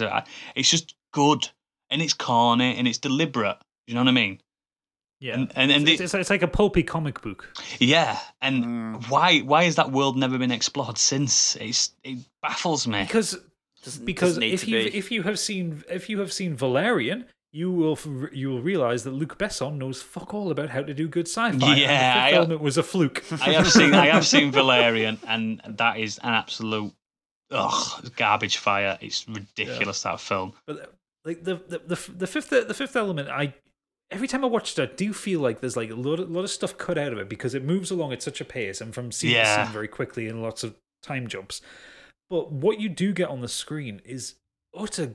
There's not a bad frame in there that isn't. film. It's so every good. shot is perfect. Every special effect is perfect. I love Gary Oldman as Zorg. He's so good. He's so good when he gets pissed off and the oil's coming down his face and stuff. When the voice is talking to him. Oh my god. Yeah. And literally, it's only like the voice of the darkness is literally the only point of the film that I can't define. I don't think you're supposed to. I know you're not supposed to, and that's just the one thing that pisses me off about it. It's just like, why is Zorg working with this? Because if it's supposed to end all life in the galaxy, surely that's going to end his life as well. So what is the point of... Yeah, exactly. It's at least he's going to die like looking absolutely fabulous, because, wow. Maybe it's meant to be like a more of a mind control thing.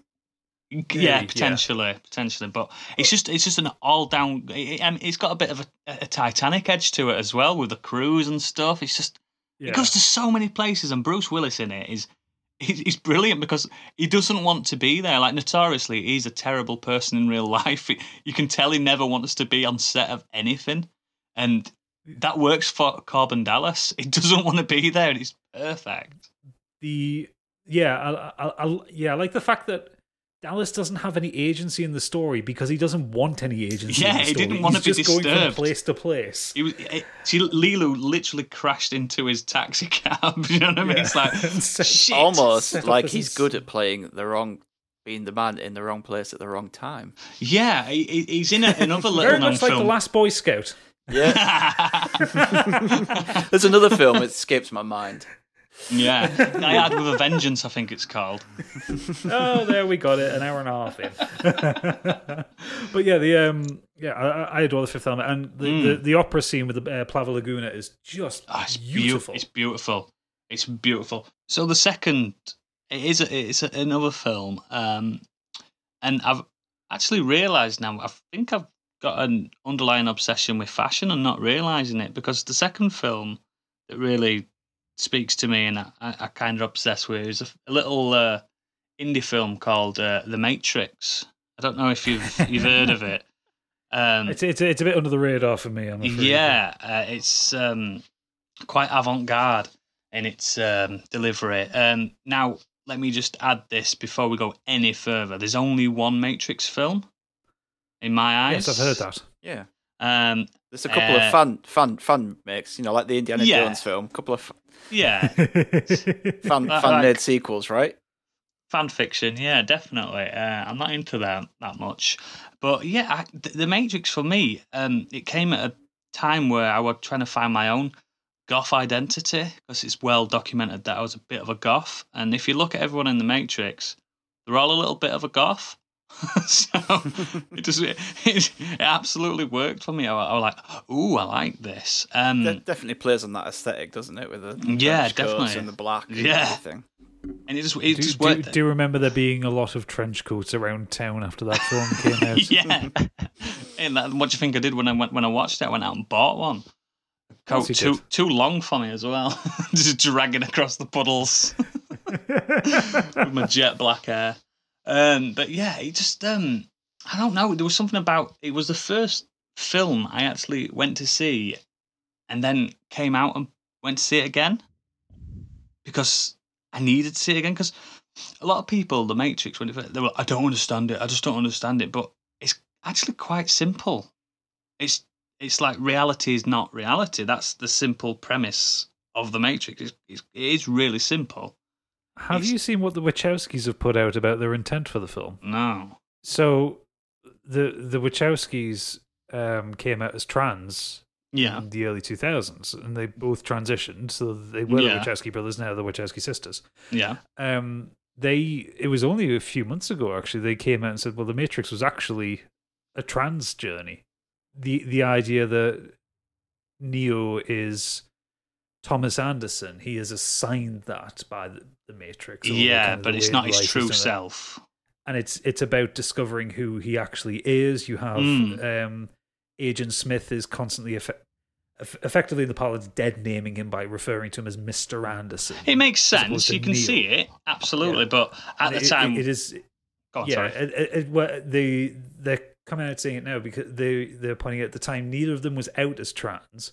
And they were dealing with a lot of is it dysmorphia or dysphoria? I forget which one it is. Apologies for any trans listeners on this one, but I forget which one it is. But they were dealing with the kind of the mental aspects of being trans but not out about it, like being in the closet. Yeah, you can absolutely see that. Yeah, they couldn't go to a studio and say, this is a story about the trans experience. Yeah. So it was kind of sold to the studio as this is a science fiction story about bullet time. Well, yeah, but yeah, like I think I don't know if it's 100% sure that they've only spoken about it once. But I think a lot of the religious overtones in the film were kind of hammed up or kind of pushed higher up because they wouldn't have been able to sell this trans message in 1997 when they got the green light. I think it does have that kind of depth though when you because like people have got doctorates in the Matrix, PhDs in the Matrix now. I did my media studies major project on the symbolism in the Matrix, and I completely missed that one.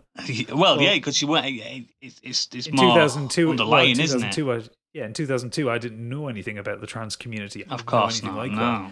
And it's one of those things. Like I'm mildly ashamed to say that when I first read that, I was like, no, it can't be. That doesn't sound right. That sounds like they're rewriting history. And then I've actually sat and thought about the story and the themes and like... It makes sense. Oh shit, it's a trans story. There's an androgynous character in the film called Switch. Yeah. How didn't I see that? Yeah, it's true. It's just this wonderful reimagining... Wonderful way to like re-engage with a film years after I've originally seen it. And I've seen it many times. Yeah. I even went to the cinema last year with Pip to see it for the 20th anniversary. And I just... completely didn't see that coming, and when I saw it and when I reread it that way, it was just like, oh my god, that's incredible. It is a film that works on so many levels. But I've obviously I'm aware of that, and you can absolutely see it. But it also operates on other levels as well, because the religious overtones might be ham-fisted, but they're there. They are there. It's like, to be fair, the Matrix Revolution's religious overtones were fucking worse. Yeah, of course. But I'm talking about the only Matrix film. The only Matrix film, the first one. The one that has an actual ending where Neo flies off and he's Superman and he saves the world. But to the tune of Rage Against the Machine, which is the most badass way to end a film. Exactly. But there's also the levels of opening your eyes to society. That kind of... I appreciate that about it. Like... Yeah. It's similar to it came out similar time to Hackers and Dark City and stuff, but I think The Matrix won in that kind of postmodern sci-fi revolution that was coming at the time. There was Equilibrium followed a few years after as well. I think The Matrix won in my opinion. I think it's just a better film. I think where Hackers tried to do that cyberpunk thing before the Matrix did, but the Matrix got the cyberpunk thing right. Yeah. It's more like cyber goth, isn't it? That's what I like to call it. But yeah, it's just I've clearly got an obsession with aesthetics when it comes to sci-fi. I've only just realized this little awakening in me that I'm a bit obsessed with how it looks rather than everything else. With the fifth element in the Matrix, it's obvious. Yeah, the Matrix does sell itself a lot on its looks. Yeah. And it's a very stylish film. Like even if you take away like the kind of the action scenes and the kind of the kung fu and the gun fu and the stuff like that, like the actual look of everything is also very deliberate and very. It's very green, isn't it? On some scenes, and very blue on the other scenes. Yeah. When you're in the Matrix, it's green. When you're out of the Matrix, it's blue, and it's cool. It's a very beautiful film. It is, and the special effects still hold up as well. Again, a bit like Jurassic Park, the special effects still work today. Yeah, because God knows there was plenty of sci-fi released around that time where the special effects don't hold up. Well, that The Matrix was like one of the films where you bought it sort of on DVD to show off your DVD player at the time. I think it was one of those films. I first got my DVD player. It's like, I want The Matrix. I bought it on UMD to show off my PSP to everybody. Oh, you poor fool! I've still got it. Yeah, I do remember I had The Matrix on VHS because I didn't have a DVD player at the time. And I remember that it didn't have any trailers at the beginning of the VHS. It just had a trailer for DVD for watching The Matrix on DVD. On DVD. Advertising how good DVD is on a VHS. Yeah. But they're my picks anyway, so somebody else. Yeah, Stiggy, what do you got? So most of my, earlier I said that my start into sci-fi was TV, and, I could wax lyrical about certain TV shows and TV shows that I really enjoy and love when it comes to sci-fi, namely the Star Trek stuff. I'm a big fan of Stargate SG-1 because I think it's just really fun. Never watched it. It doesn't take itself too seriously. It's just a really fun sci-fi TV show. I didn't really like the film. I really like the film. And isn't it Roland Emmerich? I think someone like that, isn't it? Yeah, it's a Roland Emmerich film. Yeah, it's still fantastic. Not into it. Nah, it's good. I liked it. And again, but most of my favorite things with sci-fi is in film. But same. I could just sit and talk about how good sci-fi in film is and how it's so open to all different types of films. It isn't just bogged down in space or monsters or something like Jurassic Park. It's open to things like one of my favorite sci-fis of recent years is a film called Her. Oh, Joaquin Phoenix, Joaquin so Phoenix. Good. And the premise is like he falls in love with an artificial intelligence. Yeah, by Scarlett Johansson. It's basically he just falls in love with a voice and a woman who speaks to him every day via his computer. So good. So good. But there's things like WALL-E. I think WALL-E is a brilliant sci-fi, especially for children. They do genuinely call that the animated Citizen Kane. I know it's a thing that's been said. I've never heard anyone say that. You're making shit up. But you can Google it. But I'll take it because I think it's a brilliant film. It's probably one of my favourite Disney and favourite Pixar. It's definitely my favourite Pixar film. I think it's brilliant. It's so good.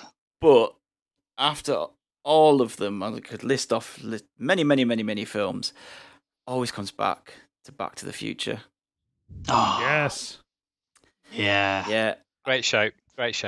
That's one from my childhood that just I could watch over and over again and never get bored with. I enjoy Back to the Future 2 and 3 to an extent, but I think the first one I could just watch endlessly.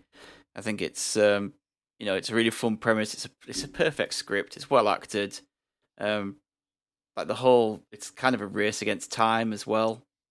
That's the whole aspect throughout the whole film. He's got to get this stuff done, and by a certain time, otherwise it doesn't exist. And it also, I think, one of the things it does is kind of explain the science behind it, even though it's obviously made up science. But it does it in a way to. It's bullshit, but it works. It's done in a way to not make the audience feel stupid. Yeah, do you know what I mean? Like kids can watch it. Yeah, so many science fiction films. They'll start banging on about stuff, and you could just be like, "What? Like, I don't know what you're talking about here." Like, but yeah, it does. It's got a really good handle on the idea of setting up the rules of the universe. Yeah. So like, and this was something I found when I was writing my book. That if you go straight in with jargon, it just baffles the audience. Mm-hmm. What you need to do is you need to set up that you don't need to explain things like never at one point does he explain what the flux capacitor actually does All it is explained is that it's important and it's key for time travel. Yeah, that's It it. runs on plutonium. Yeah. And then garbage. And then garbage. Yeah. Or that he needs to hit 88 miles an hour to make it work. Yeah. Those rules are set up really early on in the film. It shows you what happens when the dog's in the car. And then Einstein. That's it. Einstein, that's it. I was going to call him Dogbit there, but no, that's Dilbit. But you know, when he sends Einstein back 2 minutes or whatever it is, or forward 2 minutes, everything is then laid out for you that you know exactly whatever's going to go wrong. These conditions need to be made for time travel to work. Yeah. And there are so many science fiction films that get that wrong. They try and, but Star Trek's fucking terrible for it because they'll rattle off some science mumbo jumbo and then have someone in the background give the simile as to what that's actually going to be. Yeah, or like using tachyons as this magical god particle that can let them Avengers do whatever Endgame does it really well, I think, recent years. Of explaining time travel. Yeah. And completely debunking Back to the Future. It does, but then there's still, by the end of it, you still, the audiences, there's a lot of, well, how did you do that? How did Cap do this? And how did that happen? Like, I'm not going to get into that really, but again, though, I think even when Doc is running around like frantic as he is and going, this and this and this and this, it's like, you can keep up. You can understand what he means, and it's like, oh yeah, that makes sense. He needs to do this because, that's because I think a lot of that's down to Christopher Lloyd's delivery as well. He's very good at doing that frantic. Yeah, I didn't realise how aged up he was in the first one, Eve. I didn't realise that until I was a bit old. I'm like, Christopher Lloyd wasn't that old then. No, when you see him now, you just think, oh, he's still he looks alive. like that. He's still alive he's like because he was playing an old man in that film. Yeah.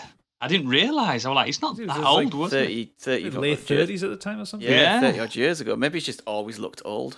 But it's one of those ones where like the casting's perfect. Both leads are they're just perfect in that role, and I think that that helps. He wasn't originally Michael J. Fox, was it? It was what's his name? Someone else. Eric Stoltz, was it? Yeah, from Pulp Fiction. Yeah, and there's footage of him doing Marty McFly, and it's not the same. No. Obviously they went with the right choice in the end. Absolutely. And of course, The Power of Love is just a banging tune. And Back in Time. Back in Time's a good one. Johnny Be Good, the little bit. Yeah. There. It's that, and also just the general theme tune to Back to the Future is really good. It's your cousin Marvin. And it's just and it's used in the perfect moments in the film throughout the film as well.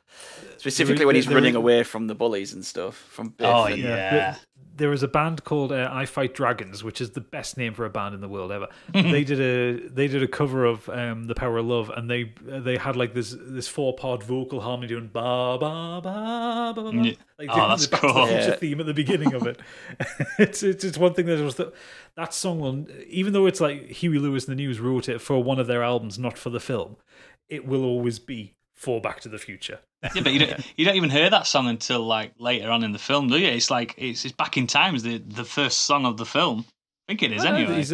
Marty and his band are playing it. In they are. And it's Huey Lewis that goes, "You're too loud." Yes, I remember that now. Yeah, it's so good. So, what is it you all look for in sci-fi? Because Clearly fashion. Well, clearly. Like, I don't watch everything sci-fi that comes my way. There are neither do I. I tried Stargate SG-1 and it wasn't bad, but it kind of wasn't for me. But I really liked Stargate Universe, which was the one with Robert Carlyle that lasted 2 seasons and got cancelled because people don't know what they're talking about. There's more than one Stargate show. There's 3. Yeah, there's 3 or 4. 3. Oh, wow. There's Atlantis as well. Yeah. SG-1's just fun. It's just fun. It's not serious. You don't have to be too. Is it based on the same film? Like, is it? It's basically with the Egyptian stuff. It starts at the end of the film. Like the series kind of starts where the film leads off. So for me, because things started with Red Dwarf, I always kind of look for the humor in things. I like things which are science fiction, which is funny. Like Firefly spoke to me on so many levels because it was dramatic, but it was increasingly funny in places. Yeah, you see, I've seen Serenity, but I've never watched Firefly. Oh my! It's 14 episodes. Watch it; they're the greatest thing ever. I really like Serenity. Fox. I think it's a cool film. You're making me sad talking about Firefly, though. Oh, sorry. Don't be sad that it didn't continue. Be happy that it existed in the first place because it's wonderful. Oh. But yeah, so I like Futurama. I like That's a good one. That's funny. Yeah, Futurama is one of my all-time favorites. I adore so good. Futurama so much, and because I like Futurama because it does a lot of things with your expectations. Because I remember when it first came on, everyone was expecting, I was just going to spoof a load of sci-fi things, which it does, but it's also a genuinely interesting sci-fi universe. Yeah, it's good. It's great. I love it. But for me, as I've gotten older, I like the smaller sci-fi, like things where. So, and this is very particular of like cyberpunk stuff. So I really like. Obviously, I love Blade Runner. I love Altered Carbon, and those are two very different sci-fi properties, but they operate in the same space where you have a singular character brought into a situation where everything is terrible. They're doing their best to make things better in whatever capacity they have, but it's very small scale. Like they're both about solving crimes in this kind of horrible dystopian future where nothing is right by our own standards. And they're just trying to bring a little bit of sanity into their own worlds or solve a crime or make something better for somebody. And those are the stories I like because they always shine a small spotlight on a big problem. And that's what I think science fiction does best. Yeah, absolutely. You can take things that are wrong with this world that you can't fix, but you can present a future where we might be able to fix them, or things have been fixed, and you can show how it's done. That's what I love about sci-fi. You like a bit of hope, don't you, as well? You can tell. Yeah. It's nice to have a bit, because it can be, some sci-fi can be just too bleak, and I think that puts me off. I don't like. I mean, I think that was my issue with Battlestar. For me, there was never no hope in Battlestar. That is what I look for in my sci-fi. And you say like Battlestar Galactica.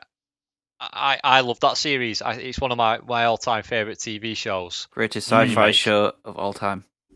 Absolutely. And it is on iPlayer 100%. At the minute, so everybody should be watching that if they haven't already seen it. I'll watch The Expanse on Amazon Prime. Outstanding. I do need to start The Expanse. Also good. So good. There is a bit of hope in there, I think, still in Battlestar Galactica. The original or the remake? Oh, the remake, definitely the remake. When you talk Battlestar, you know it's about the remake. I know. I've noticed. I know the fans they call the original Battlestar Galactica, but the new one just Battlestar. It's just Battlestar. It's like cooler. It's edgier. But I've only seen let me see Battlestar. I've only seen the first few episodes, and I kind of liked what I was watching. I like you said, Doom. I like the desperation and stuff, and the Cylons. Is it Cylons? I think it's Cylons. Yeah. Yeah, I like them as a baddie. That fascinates me. But I probably should get back into it, to be honest. It's on iPlayer. Definitely watch it, and it's not too long. Like I think there's only 4 series. So I like the actors that are in it as well. So well cast. The chemistry between them is brilliant. The writing is brilliant. Like. I probably watched more episodes than I realised, to be honest, because it's all coming back to me now. It's so binge-worthy, that show. So intense. I love it. You like The Expanse, then, definitely. Very similar. I started reading The Expanse on holiday, the first book, Leviathan Wakes, I think it was called. Yeah, Leviathan Wakes. First and then I left the book, so I never finished it. So I need to watch that series. The books are genuinely better than the series, but the series is so good still. Yeah, the only my issue with The Expanse is, and maybe this is just me, but I still can't figure out who half of them are by name. I came back to season 4 and I couldn't remember who some of the characters' names were. Oh God, I love them all. Do you know what I mean? It's a really good show, but it's just.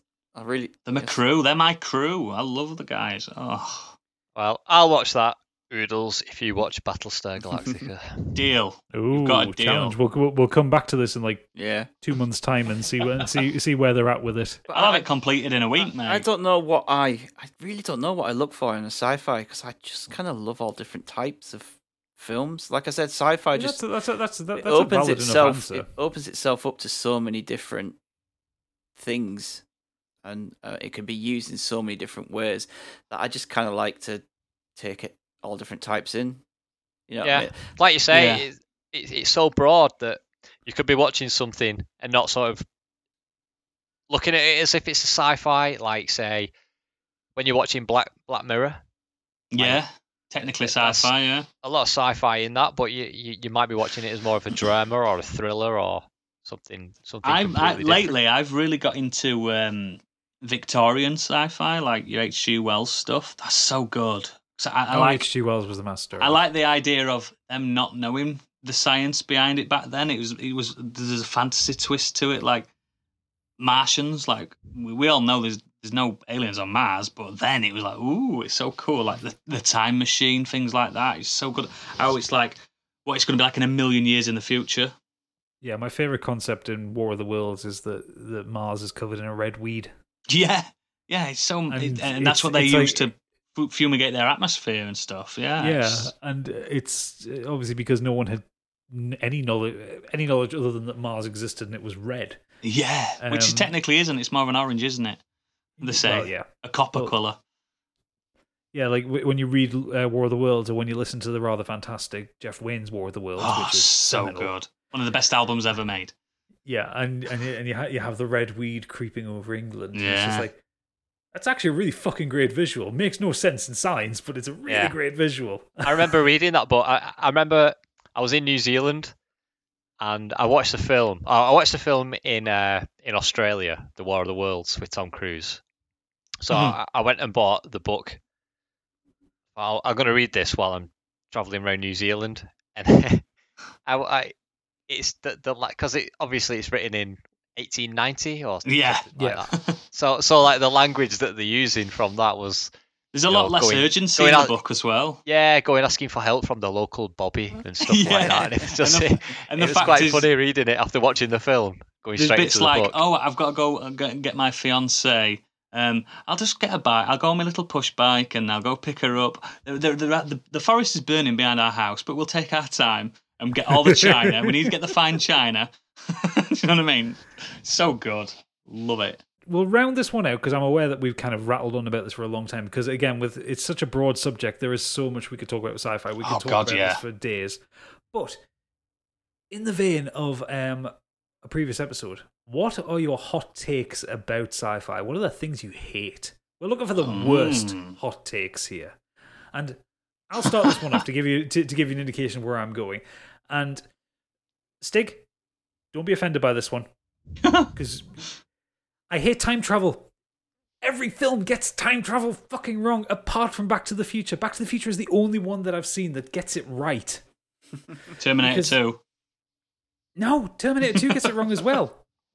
Because, so, every time travel film, apart from Back to the Future, ends up causing a paradox where they are going back in time to save something or protect something or stop something happening.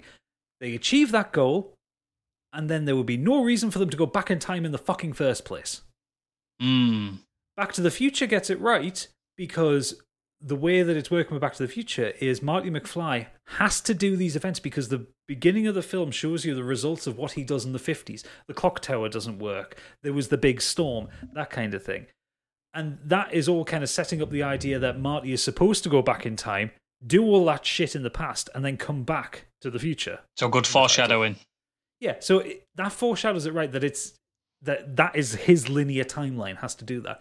He is not going back in time with the express object of changing anything. He does change things, but that's not the point of him going there. Therefore, when he's changed things, he has still had a reason to be back in time. And he does a bit of necking with his mum as well. Which is creepy. Yeah. It should remain so for, like, I don't know. And his dad should probably resent him because he goes, "Oh, you look like that prick that your mum used to fancy when I was growing up." Do you know what he does get wrong, Back to the Future, with the time travelers when he goes back to the West and he's like, great. It doesn't make sense that his great grandma or something looks like his girlfriend or something like that. Yeah, it's so weird. It doesn't like it. Yeah, but no. I mean, at least they're Irish. But yeah, the thing with time travel is that you're right. It's like if you prevented it from happening, then how did that thing get sent back in time in the first place to help you stop preventing that thing that happened? It's like exactly. Yeah. Futurama has a brilliant episode on it where someone comes back in time from the future to stop Nixon becoming president for like the 50th time or whatever, and they run a successful campaign, and he gets elected president, and then he disappears because there was no reason for him to come back in time because Nixon had never become president. Yes, I remember that. In a 20-minute episode, it ruins all of time travel sci-fi. but all people's excuse then is just like, oh, I mean, they kind of do it in Avengers as well. It's like, oh, you when you change something, it splits off to another timeline. So that basically means that the timeline that you split off into is the new good one, but you've left this timeline as a shithole. Yeah. So in effect, you have left fucked everything up. You've fucked everyone else over to save you. Like, selfish. Yeah, you've buggered off somewhere better. So like it doesn't. That's just. I always find that a bit of a cop out. Yeah. So I really dislike time travel fiction because they all get it wrong. My bugbear is quite different, and it's hard for me to explain it without. I don't want it to come across as bad, but I don't like the American patriotism that you get from films like America Saves the World all the time. You get that in a lot of sci-fi ones, like Independence Day, like we wouldn't have made it without the Americans. You know what I mean? Oh God, yeah. It's made by American studios, but it's not always. Like, I don't mean just America as a country. Like you get it with different countries' versions of like we save the world, and I don't like that. For me, like First Contact, I think it'd go a little bit different. You know, like the film, is it Arrival? The Jeremy Renner. Great film. Beautiful. I think that's the perfect First Contact type film for me. A bit more peaceful, a bit less. Like there is a threat of war in that film, isn't there? But it's not. But that's against the aliens. That's the threat of the humans knocking the shit out of each other. Yeah, I appreciate that more rather than we're going to get Jeff Goldblum and Will Smith to fly into the alien mothership and use an Apple Mac to import a virus. And I thought Macs didn't get viruses, but never mind. But I think that's kind of why War of the Worlds works. I mean, the aliens are obviously stupid enough to invade a planet that's and not where or something, but they fuck themselves over. It isn't by getting out of spaceships. Cold or something that kills them. It isn't like that Signs I'm thinking of. Sorry, isn't it? Where they invade a planet. Signs is the one where they come to Earth and water, to invade a world that's pretty much 80% water. I'm sorry, with War of the Worlds, obviously it's the aliens kind of something takes them out. It isn't humans. It isn't like a big. It's hubris, isn't it? It's a big hoorah. Our military took everyone out and defeated everyone. It's well, the Martians took out Britain's best ship. They were doomed the day they arrived, weren't they? Yeah, basically. Yeah. I like that. I prefer that. I prefer natural thing rather than we've got the best Harrier jump jets, so we're going to win. You get what I mean, don't you? I get that. I appreciate humans winning, but there's a little. I don't know. It just puts me off. That's my little bugbear anyway. I think. Speaking of bugs, Starship Troopers handles it really well because that's obviously that's a great criticism of American patriotism anyway. It is. Do you want to be a citizen and do you want to know more all the time? Yeah, I mean, I was literally going to bring Starship Troopers into my thing of tropes as again to point out a good thing. Yeah. I think it's a masterpiece, Starship Troopers. To be honest, I love that film. People don't understand what that film's trying to say. Oh, yeah. Completely misunderstood in its time, and it's only since completely. So there's people shooting bugs. My understanding of that film now is completely different from when I first watched it. Oh yeah, mine is completely There's even like gentrification type things where, like, have you noticed that everyone that lives in Buenos Aires is now an American? Stuff like that. There's things that you don't pick up on. And it's good. I love Starship Troopers. So good. Yeah. So one of my biggest tropes is scientists in sci-fis. They always just seem to get either killed off or ignored. Yeah, even though they're experts. Yeah, they are the experts. I mean, it sounds like real life, but the Topical. Yeah, sorry. Yeah, in these films, they just seem to be like completely ignored. It's just like, well, this is what we should do, and they're just like, nope, we're going to do this instead. And then we're going to shoot them. The thing that the scientists said they shouldn't do turns out to be the bad thing, and it's like, or they're perceived as being weak because they're scientists and nerdy, so they get killed off really easy. And it's just like things like that. Have you noticed that a lot of sci-fi cinema tends to be very military sci-fi? Yeah, and it's very focused around the action of it. Yeah, it really is. That's what I was trying to get across as well. It's like, if aliens came, right, I wouldn't be going to a colonel. What do? I'd be going to the scientists, the astrologists, astronomers, or whatever, and going, what do we do? But the military would have their hands in it massively. Yeah, I'd rather speak to a language expert if an alien came than, do you know what I mean, than a corporal in the army with a desert eagle. That's why Arrival is one of my is a superb sci-fi film because it's the science of it. It's these creatures have come in. How do we speak to them? Yeah, but the military's version is how do we? How do we attack them before they attack us? We need to have contingency plans. It's like, look, if they're better than us, we deserve it. Do you know what I mean? They've travelled halfway across a galaxy that's billions upon trillions of miles wide. Yeah. If they want to kill us, we deserve it. They can do it. exactly. Independence Day does that. They come and they've come to exterminate humans. And they go, no peace. When he's got that tentacle Arrival. They haven't. They've come to share something. Come to warn us, haven't they? Yeah, but they're viewed as a threat before we even understand them, because scientists aren't given the time to actually do what they're good at, and they don't look like us. That's one of the things as well. It's like, look, the aliens in Arrival, they are the oddest things I've ever seen. I love their design. I think it's wonderful that they're not humanoid. Yeah, they're not anything. That was one of my tropes. I had a list of them. One of them was like, everyone speaks and acts like humans. Yeah, well, that's because it's easier to put an actor in a suit. Yeah. Going off the look of something, my trope is actually sort of the shock value behind aliens and why everyone's so stunned that they look weird. And I just think, well, yeah, fair enough, they do look strange, but we've got things on this planet that look far more bizarre than anything you could create that you could imagine. I think an alien landing on this planet would be it'd be landing there going, oh God, get the fuck off this planet. Look at that thing there, how long's its neck? The state of that. Why is this creature just full of spikes? It's just a hedgehog. Yeah, but look at it. What's the point? You promised me creatures that looked slightly like us, and I've got that thing there. Look at it. I think an alien would be absolutely terrified of a jellyfish, like everyone else. Like, what is that? Yeah, you do get so much sci-fi. Like the one that jumps to mind when someone brings that up is like Mass Effect video game series, where it's like all the aliens are basically humans but with blue heads.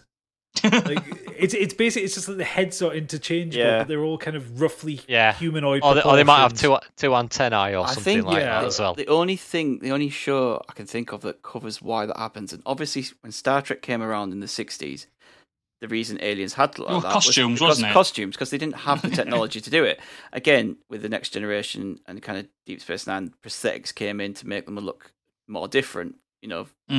Ferengis and Klingons and Cardassians. There's an actual creatures called Cardassians. Cardassians, yeah. That's incredible. Which is why when Kim Kardashian became a thing, I was sat there going, well, from Star Trek. Yeah. She's just got a H. They've got H's in there rather than Cardassians. But but there is a point in Star Trek Next Generation why they touch on why everyone looks like humanoids. Why everyone is it to do with gravity? No. There's a point of where it kind of. I'm not remembering it fully, but I think it touches on like the birth of the universe. And so it's everyone's kind of birth from a humanoid, the same origin. But scientifically, as they've evolved on their own planets, they've developed ridges in their heads, pointy ears, isolation, and stuff like that. Stuff like that. Yeah. So that does touch on it. So they get around it's bollocks, though, isn't it? But all sci-fi is really. It's not bollocks. It's fiction. Yeah, that's true. But it works for that. But yeah, like you say, like if it doesn't touch on it, it's just like, why is everyone like? Yeah. And again, Star Trek also touches on why everyone can speak to each other and why we hear them in English because of universal translators. The badges are all translators. They all have translators, and even like the Ferengi in Deep Space Nine, they've got these things that wrap around their head. And when they lose them, they can't understand anything other than Ferengi. Star Trek does do a lot to try and address some of these tropes. I need to start watching Star Trek, don't I? Yeah, I really do. You do actually. You definitely watched the 90s series. Yeah, you watched the rubbish Star Trek. I did. Watch it after Battlestar Galactica. Oh yeah, and that's my homework. That's different. I always do my homework. I'm a good boy. Okay, so yeah, that kind of wraps all that up. We've talked about this at length, and we could talk about this a lot more. This seems to be a running thread with us. To be fair, we could we have these main subjects that we could talk about forever because we're so passionate about them. But we're going to kind of bring it back to reality, bring it back down to earth here, and we are going to get into the Inquisition, which Oodles is taking care of this week. Yeah, it felt like an important enough name that I needed to go deep voice. Ooh. Almost sultry and quite sexy. Yeah, well, I've got tingles. It does also stem from the fact that my name is Gadget, and one of my favorite things to do as a child was do the "I'll get you next time, Gadget." Inspector Gadget. Yes, we're going to do the Inquisition, and Oodles is looking after it this time. So, what have people got to say about science fiction? Well, this is fascinating to me because, as we have discussed, everyone is quite a subjective topic. So we put the following out on Twitter and got some amazing feedback on there and via email as well. We asked, what was your first experience with science fiction? What are your favourite sci-fi movies, books, graphic novels and games? What year will we see flying cars? As well as that, we asked you just for your general commentary on the subject, like we have a little bit of a free-form conversation. So the first bit of information I got here is from Christopher Love at Deadbeat Punk. He emailed us. He's put, salutations, my postmodern escape micasts. So that was difficult to read, actually. Escape micasts. I had to scratch my head at this one. I couldn't remember a catalyst and sparked a relationship with sci-fi. Although not my favourite genre, I certainly have a lot of time for it. Fifth Element, good boy, is one of those movies I could watch on repeat. Star Wars, of course, only repressed perverts could dislike that series. God damn it, we've got one.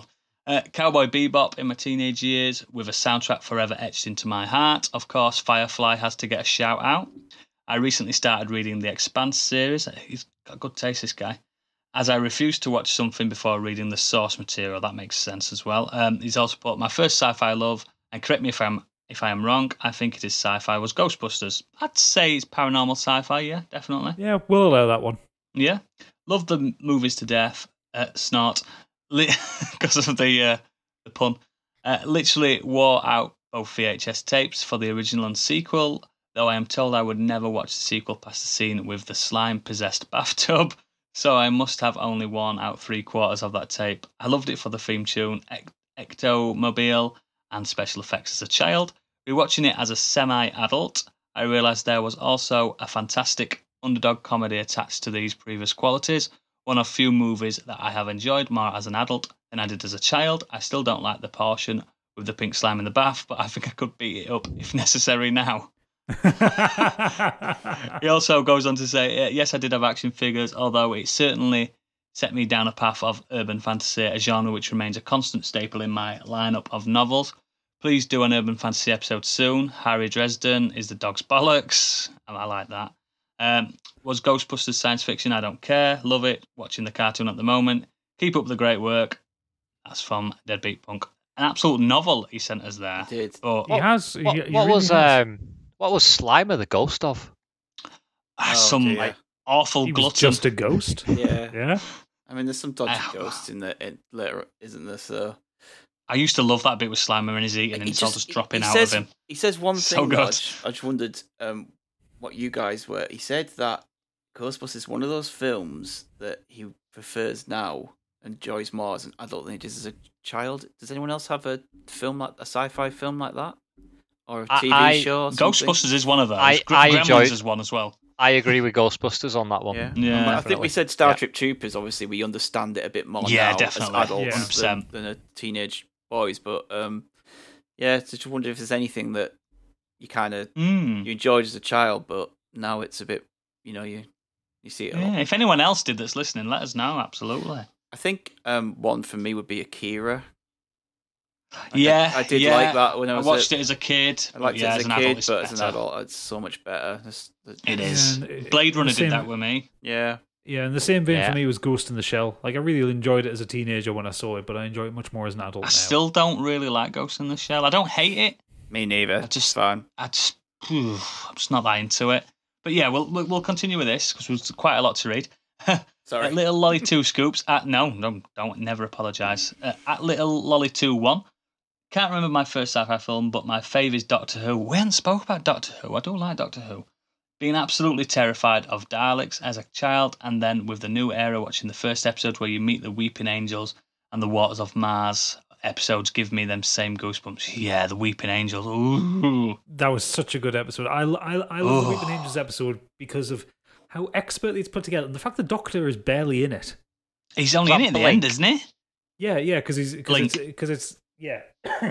when he's trapped without the TARDIS. And he's basically he's worked out the script of what he has to say to this woman in this conversation. Yeah, and recorded it on video. So good. Yeah, it was so well put together. She's also put best sci-fi musical, The Rocky Horror Picture Show, Come At Me Gadget. So you've had some alterations about that then, I see. Well, okay, so I have seen Rocky Horror Picture Show precisely once in my life. Good. I saw it at a party where I didn't want to see it. It was just kind of thrust upon us by drunken people. I was designated driver. I was having a miserable time. I didn't enjoy the film. I don't remember it being a science fiction movie, but I'm willing to be wrong about this.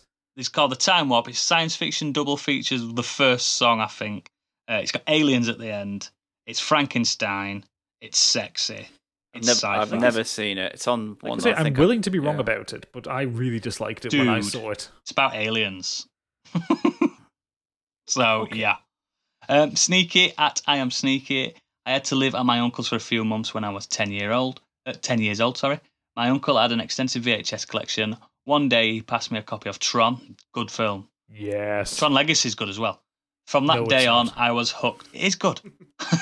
I may be a 41-year-old lager drinking Geordie builder, but inside I'm just a kid who loves space and aliens. Oh, what a beautiful thing. Seriously, Tron Legacy is good. Watch it again. No, the soundtrack is amazing. Not on your life, Oodles. Not on your life. It's good. It's a bad film. It's a bad film. I'll fight you. Right. I've got the weight advantage on you. My mortal nemesis, Monkey at Monk's Boy. Damn that monkey. My first sci-fi experience was The Cat from Outer Space. Oh my god. That's just given me so much nostalgia. It was my favourite movie as a small child. As I grew up, I found Hitchhiker's Guide and Red Dwarf, then finally Doctor Who. Keep your Trek Wars. I got all the good sci-fi I need, although slide in Warehouse 13 and it's golden. I don't know what Warehouse 13 is. I thought that's a lager, isn't it? No, it was... Hop House 13, isn't it? I don't know. It was... So you know, with Raiders of the Lost Ark, you've got the warehouse at the end where everything's hidden Top by Men. Where Top Men were. Yeah. It's the kind of the idea is like if you had a warehouse like that of all the fucking strange shit that the world wasn't allowed to see. Oh, what's in there? And it ran for about 5 seasons. It's of that quality style of like. Do you remember Leverage and stuff like that? Yeah. That came out kind of the mid 2000s. It's what about Alias? Kind of is it like Alias? Not quite as teen dark, but yeah, kind of. Right. I like that same thing. But yeah, it's Warehouse 13 is pretty good. I really enjoyed it. It's been recommended by a monkey though, so I'm not going to watch it. I'm joking. I'll try. The Real Rider at Rider_555. My parents had a Betamax with a huge catalogue of films, and I remember the first sci-fi films I probably saw were The Last Starfighter, banger, and The Thing, banger, which traumatized me. But I still think it's my favourite sci-fi to date. Big shout out to Alien and Blade Runner 2049 also. Blade Runner 2049 is better than the first one. I've said this before, haven't I? It's so much better. Next is Louise Hilnovsky. Sorry, I've absolutely butchered your name. At Louise Hilnovsky. I'm so sorry. Hilnovsky. Quantum Leap, Back to the Future, E.T., Red Dwarf, Star Wars. I'm an 80s child, clearly. Yeah. Yes, she definitely is. I cannot argue with them. I mean, apart from Quantum Leap, maybe nowadays. Jill Chapman really good theme tune. Jill Chapman at Jill Chapman. I remember watching Total Recall and being amazed at the idea of colonies on Mars, then being traumatized by the guy getting sucked outside and having his eyeballs explode out of his head. Really put me off space travel. It's when he goes, love that bit. Love that bit. Love it. Everyone either loves that bit or hates it. I just love Total Recall. Not the remake, though. Don't like that at all. Definitely not. John Cheetham at John Cheetham 1. First experience with science fiction, probably reading Michael Crichton novels as a kid. Then the Star Wars remastered coming out in the late 90s. Yeah, that were a big impact for me.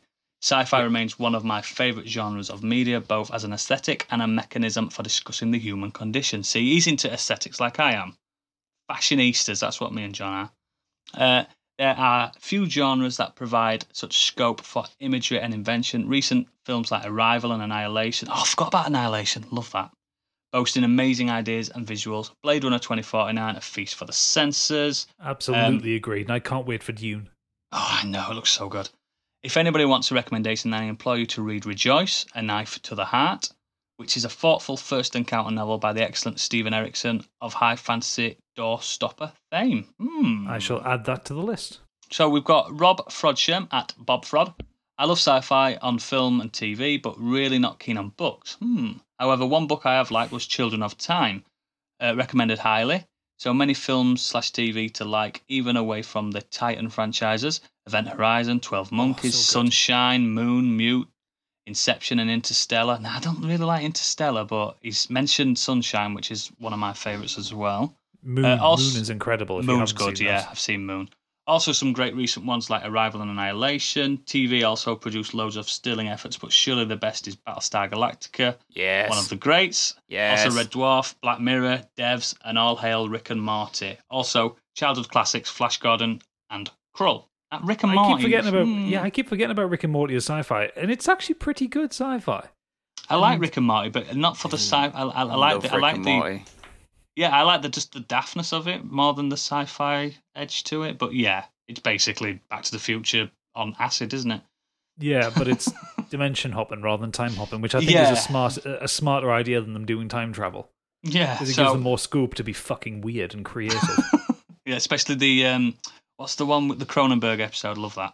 Yeah, love that. Low Stock Gamer at Low Stock Gamer. My first experience has to have been Tom Baker's Doctor Who, also watching Blake 7 and being fascinated by their ship, Liberator.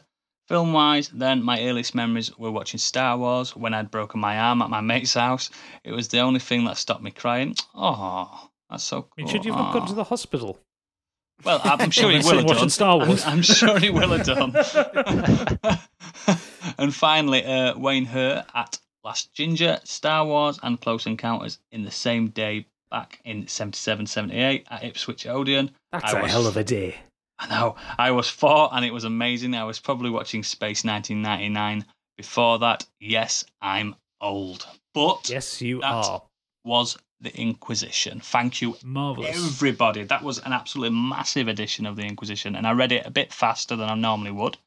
But that was. I appreciate everyone that's spent the time to go back in time with us on that one. Oof. Yeah. So, thank you all for writing in and letting us know what you thought about sci-fi. If you actually have any feedback on this one and want to kind of speak to what we've just spoken about, well, Stig's going to tell you exactly how to do that, aren't you, Stig? Yeah, so we have a number of methods that you can get in touch with us on. The first is Twitter. If you want to find us there, it's at Modern Escapism.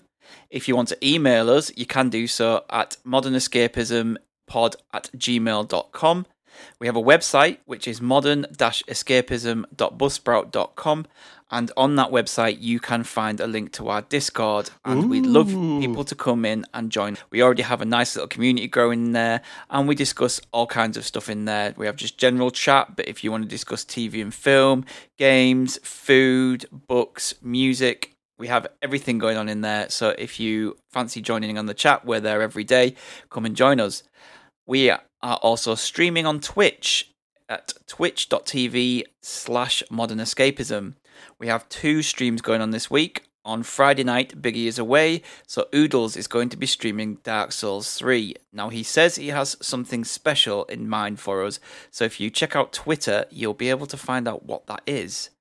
And then on Wednesday the 7th at 8:30/9 o'clock, we're going to do a full squad Among Us stream. So all of us are going to be on, and we're going to be playing the big Twitch game that's taken off massively the last couple of months, and that's Among Us. Come and watch us because it is a brilliant laugh. It is so much fun. I'm looking forward to this. And finally, leave us those 5-star reviews. Head over to Apple Podcasts. We appreciate the 5-star reviews. We only want 5 stars because we think we're worth it. So yeah, 5-star reviews, please. We're not going to be able to build the Death Star on anything less than 5-star reviews, let's be fair. Let's be brutal about it. Yeah. So yeah, okay. That's how you can get in touch with us. Marvellous. Thank you very much for that, Stig. So, all that remains to be said is we're at the end here, and this has been a rather epic journey, quite frankly. The longest recordings we've done to date, in fact. 17 hours. Yeah. Oodles just doesn't shut up. Honestly, the man goes on. So, all that remains to be said is thank you very much for joining us this evening. We will be back next week. We will be back every week. You cannot get rid of us. But, you can have a good go. I mean, you can try, but it's not going to work. It's futile. So, thank you, Oodles, for joining us. You're more than welcome, Captain. Thank you, Stig. Live long and prosper. And thank you, Doomican. Thank you very much. I have been Gadget, and I am going to leave you off with a quote from my favourite science fiction TV series ever. I have a question. A sensible question. A question that will test the limits of your IQ and stretch the sinews of your knowledge to bursting point. The question is this. Given that God is infinite, and that the universe is also infinite, would anybody like any toast?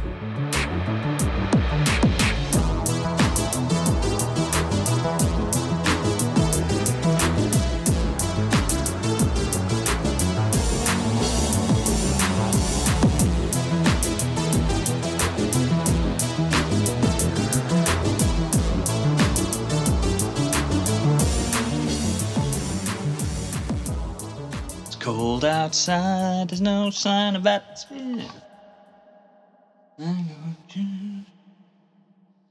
Let me fly in the sky. In the sun. Dim, dim, dim, dim, dim.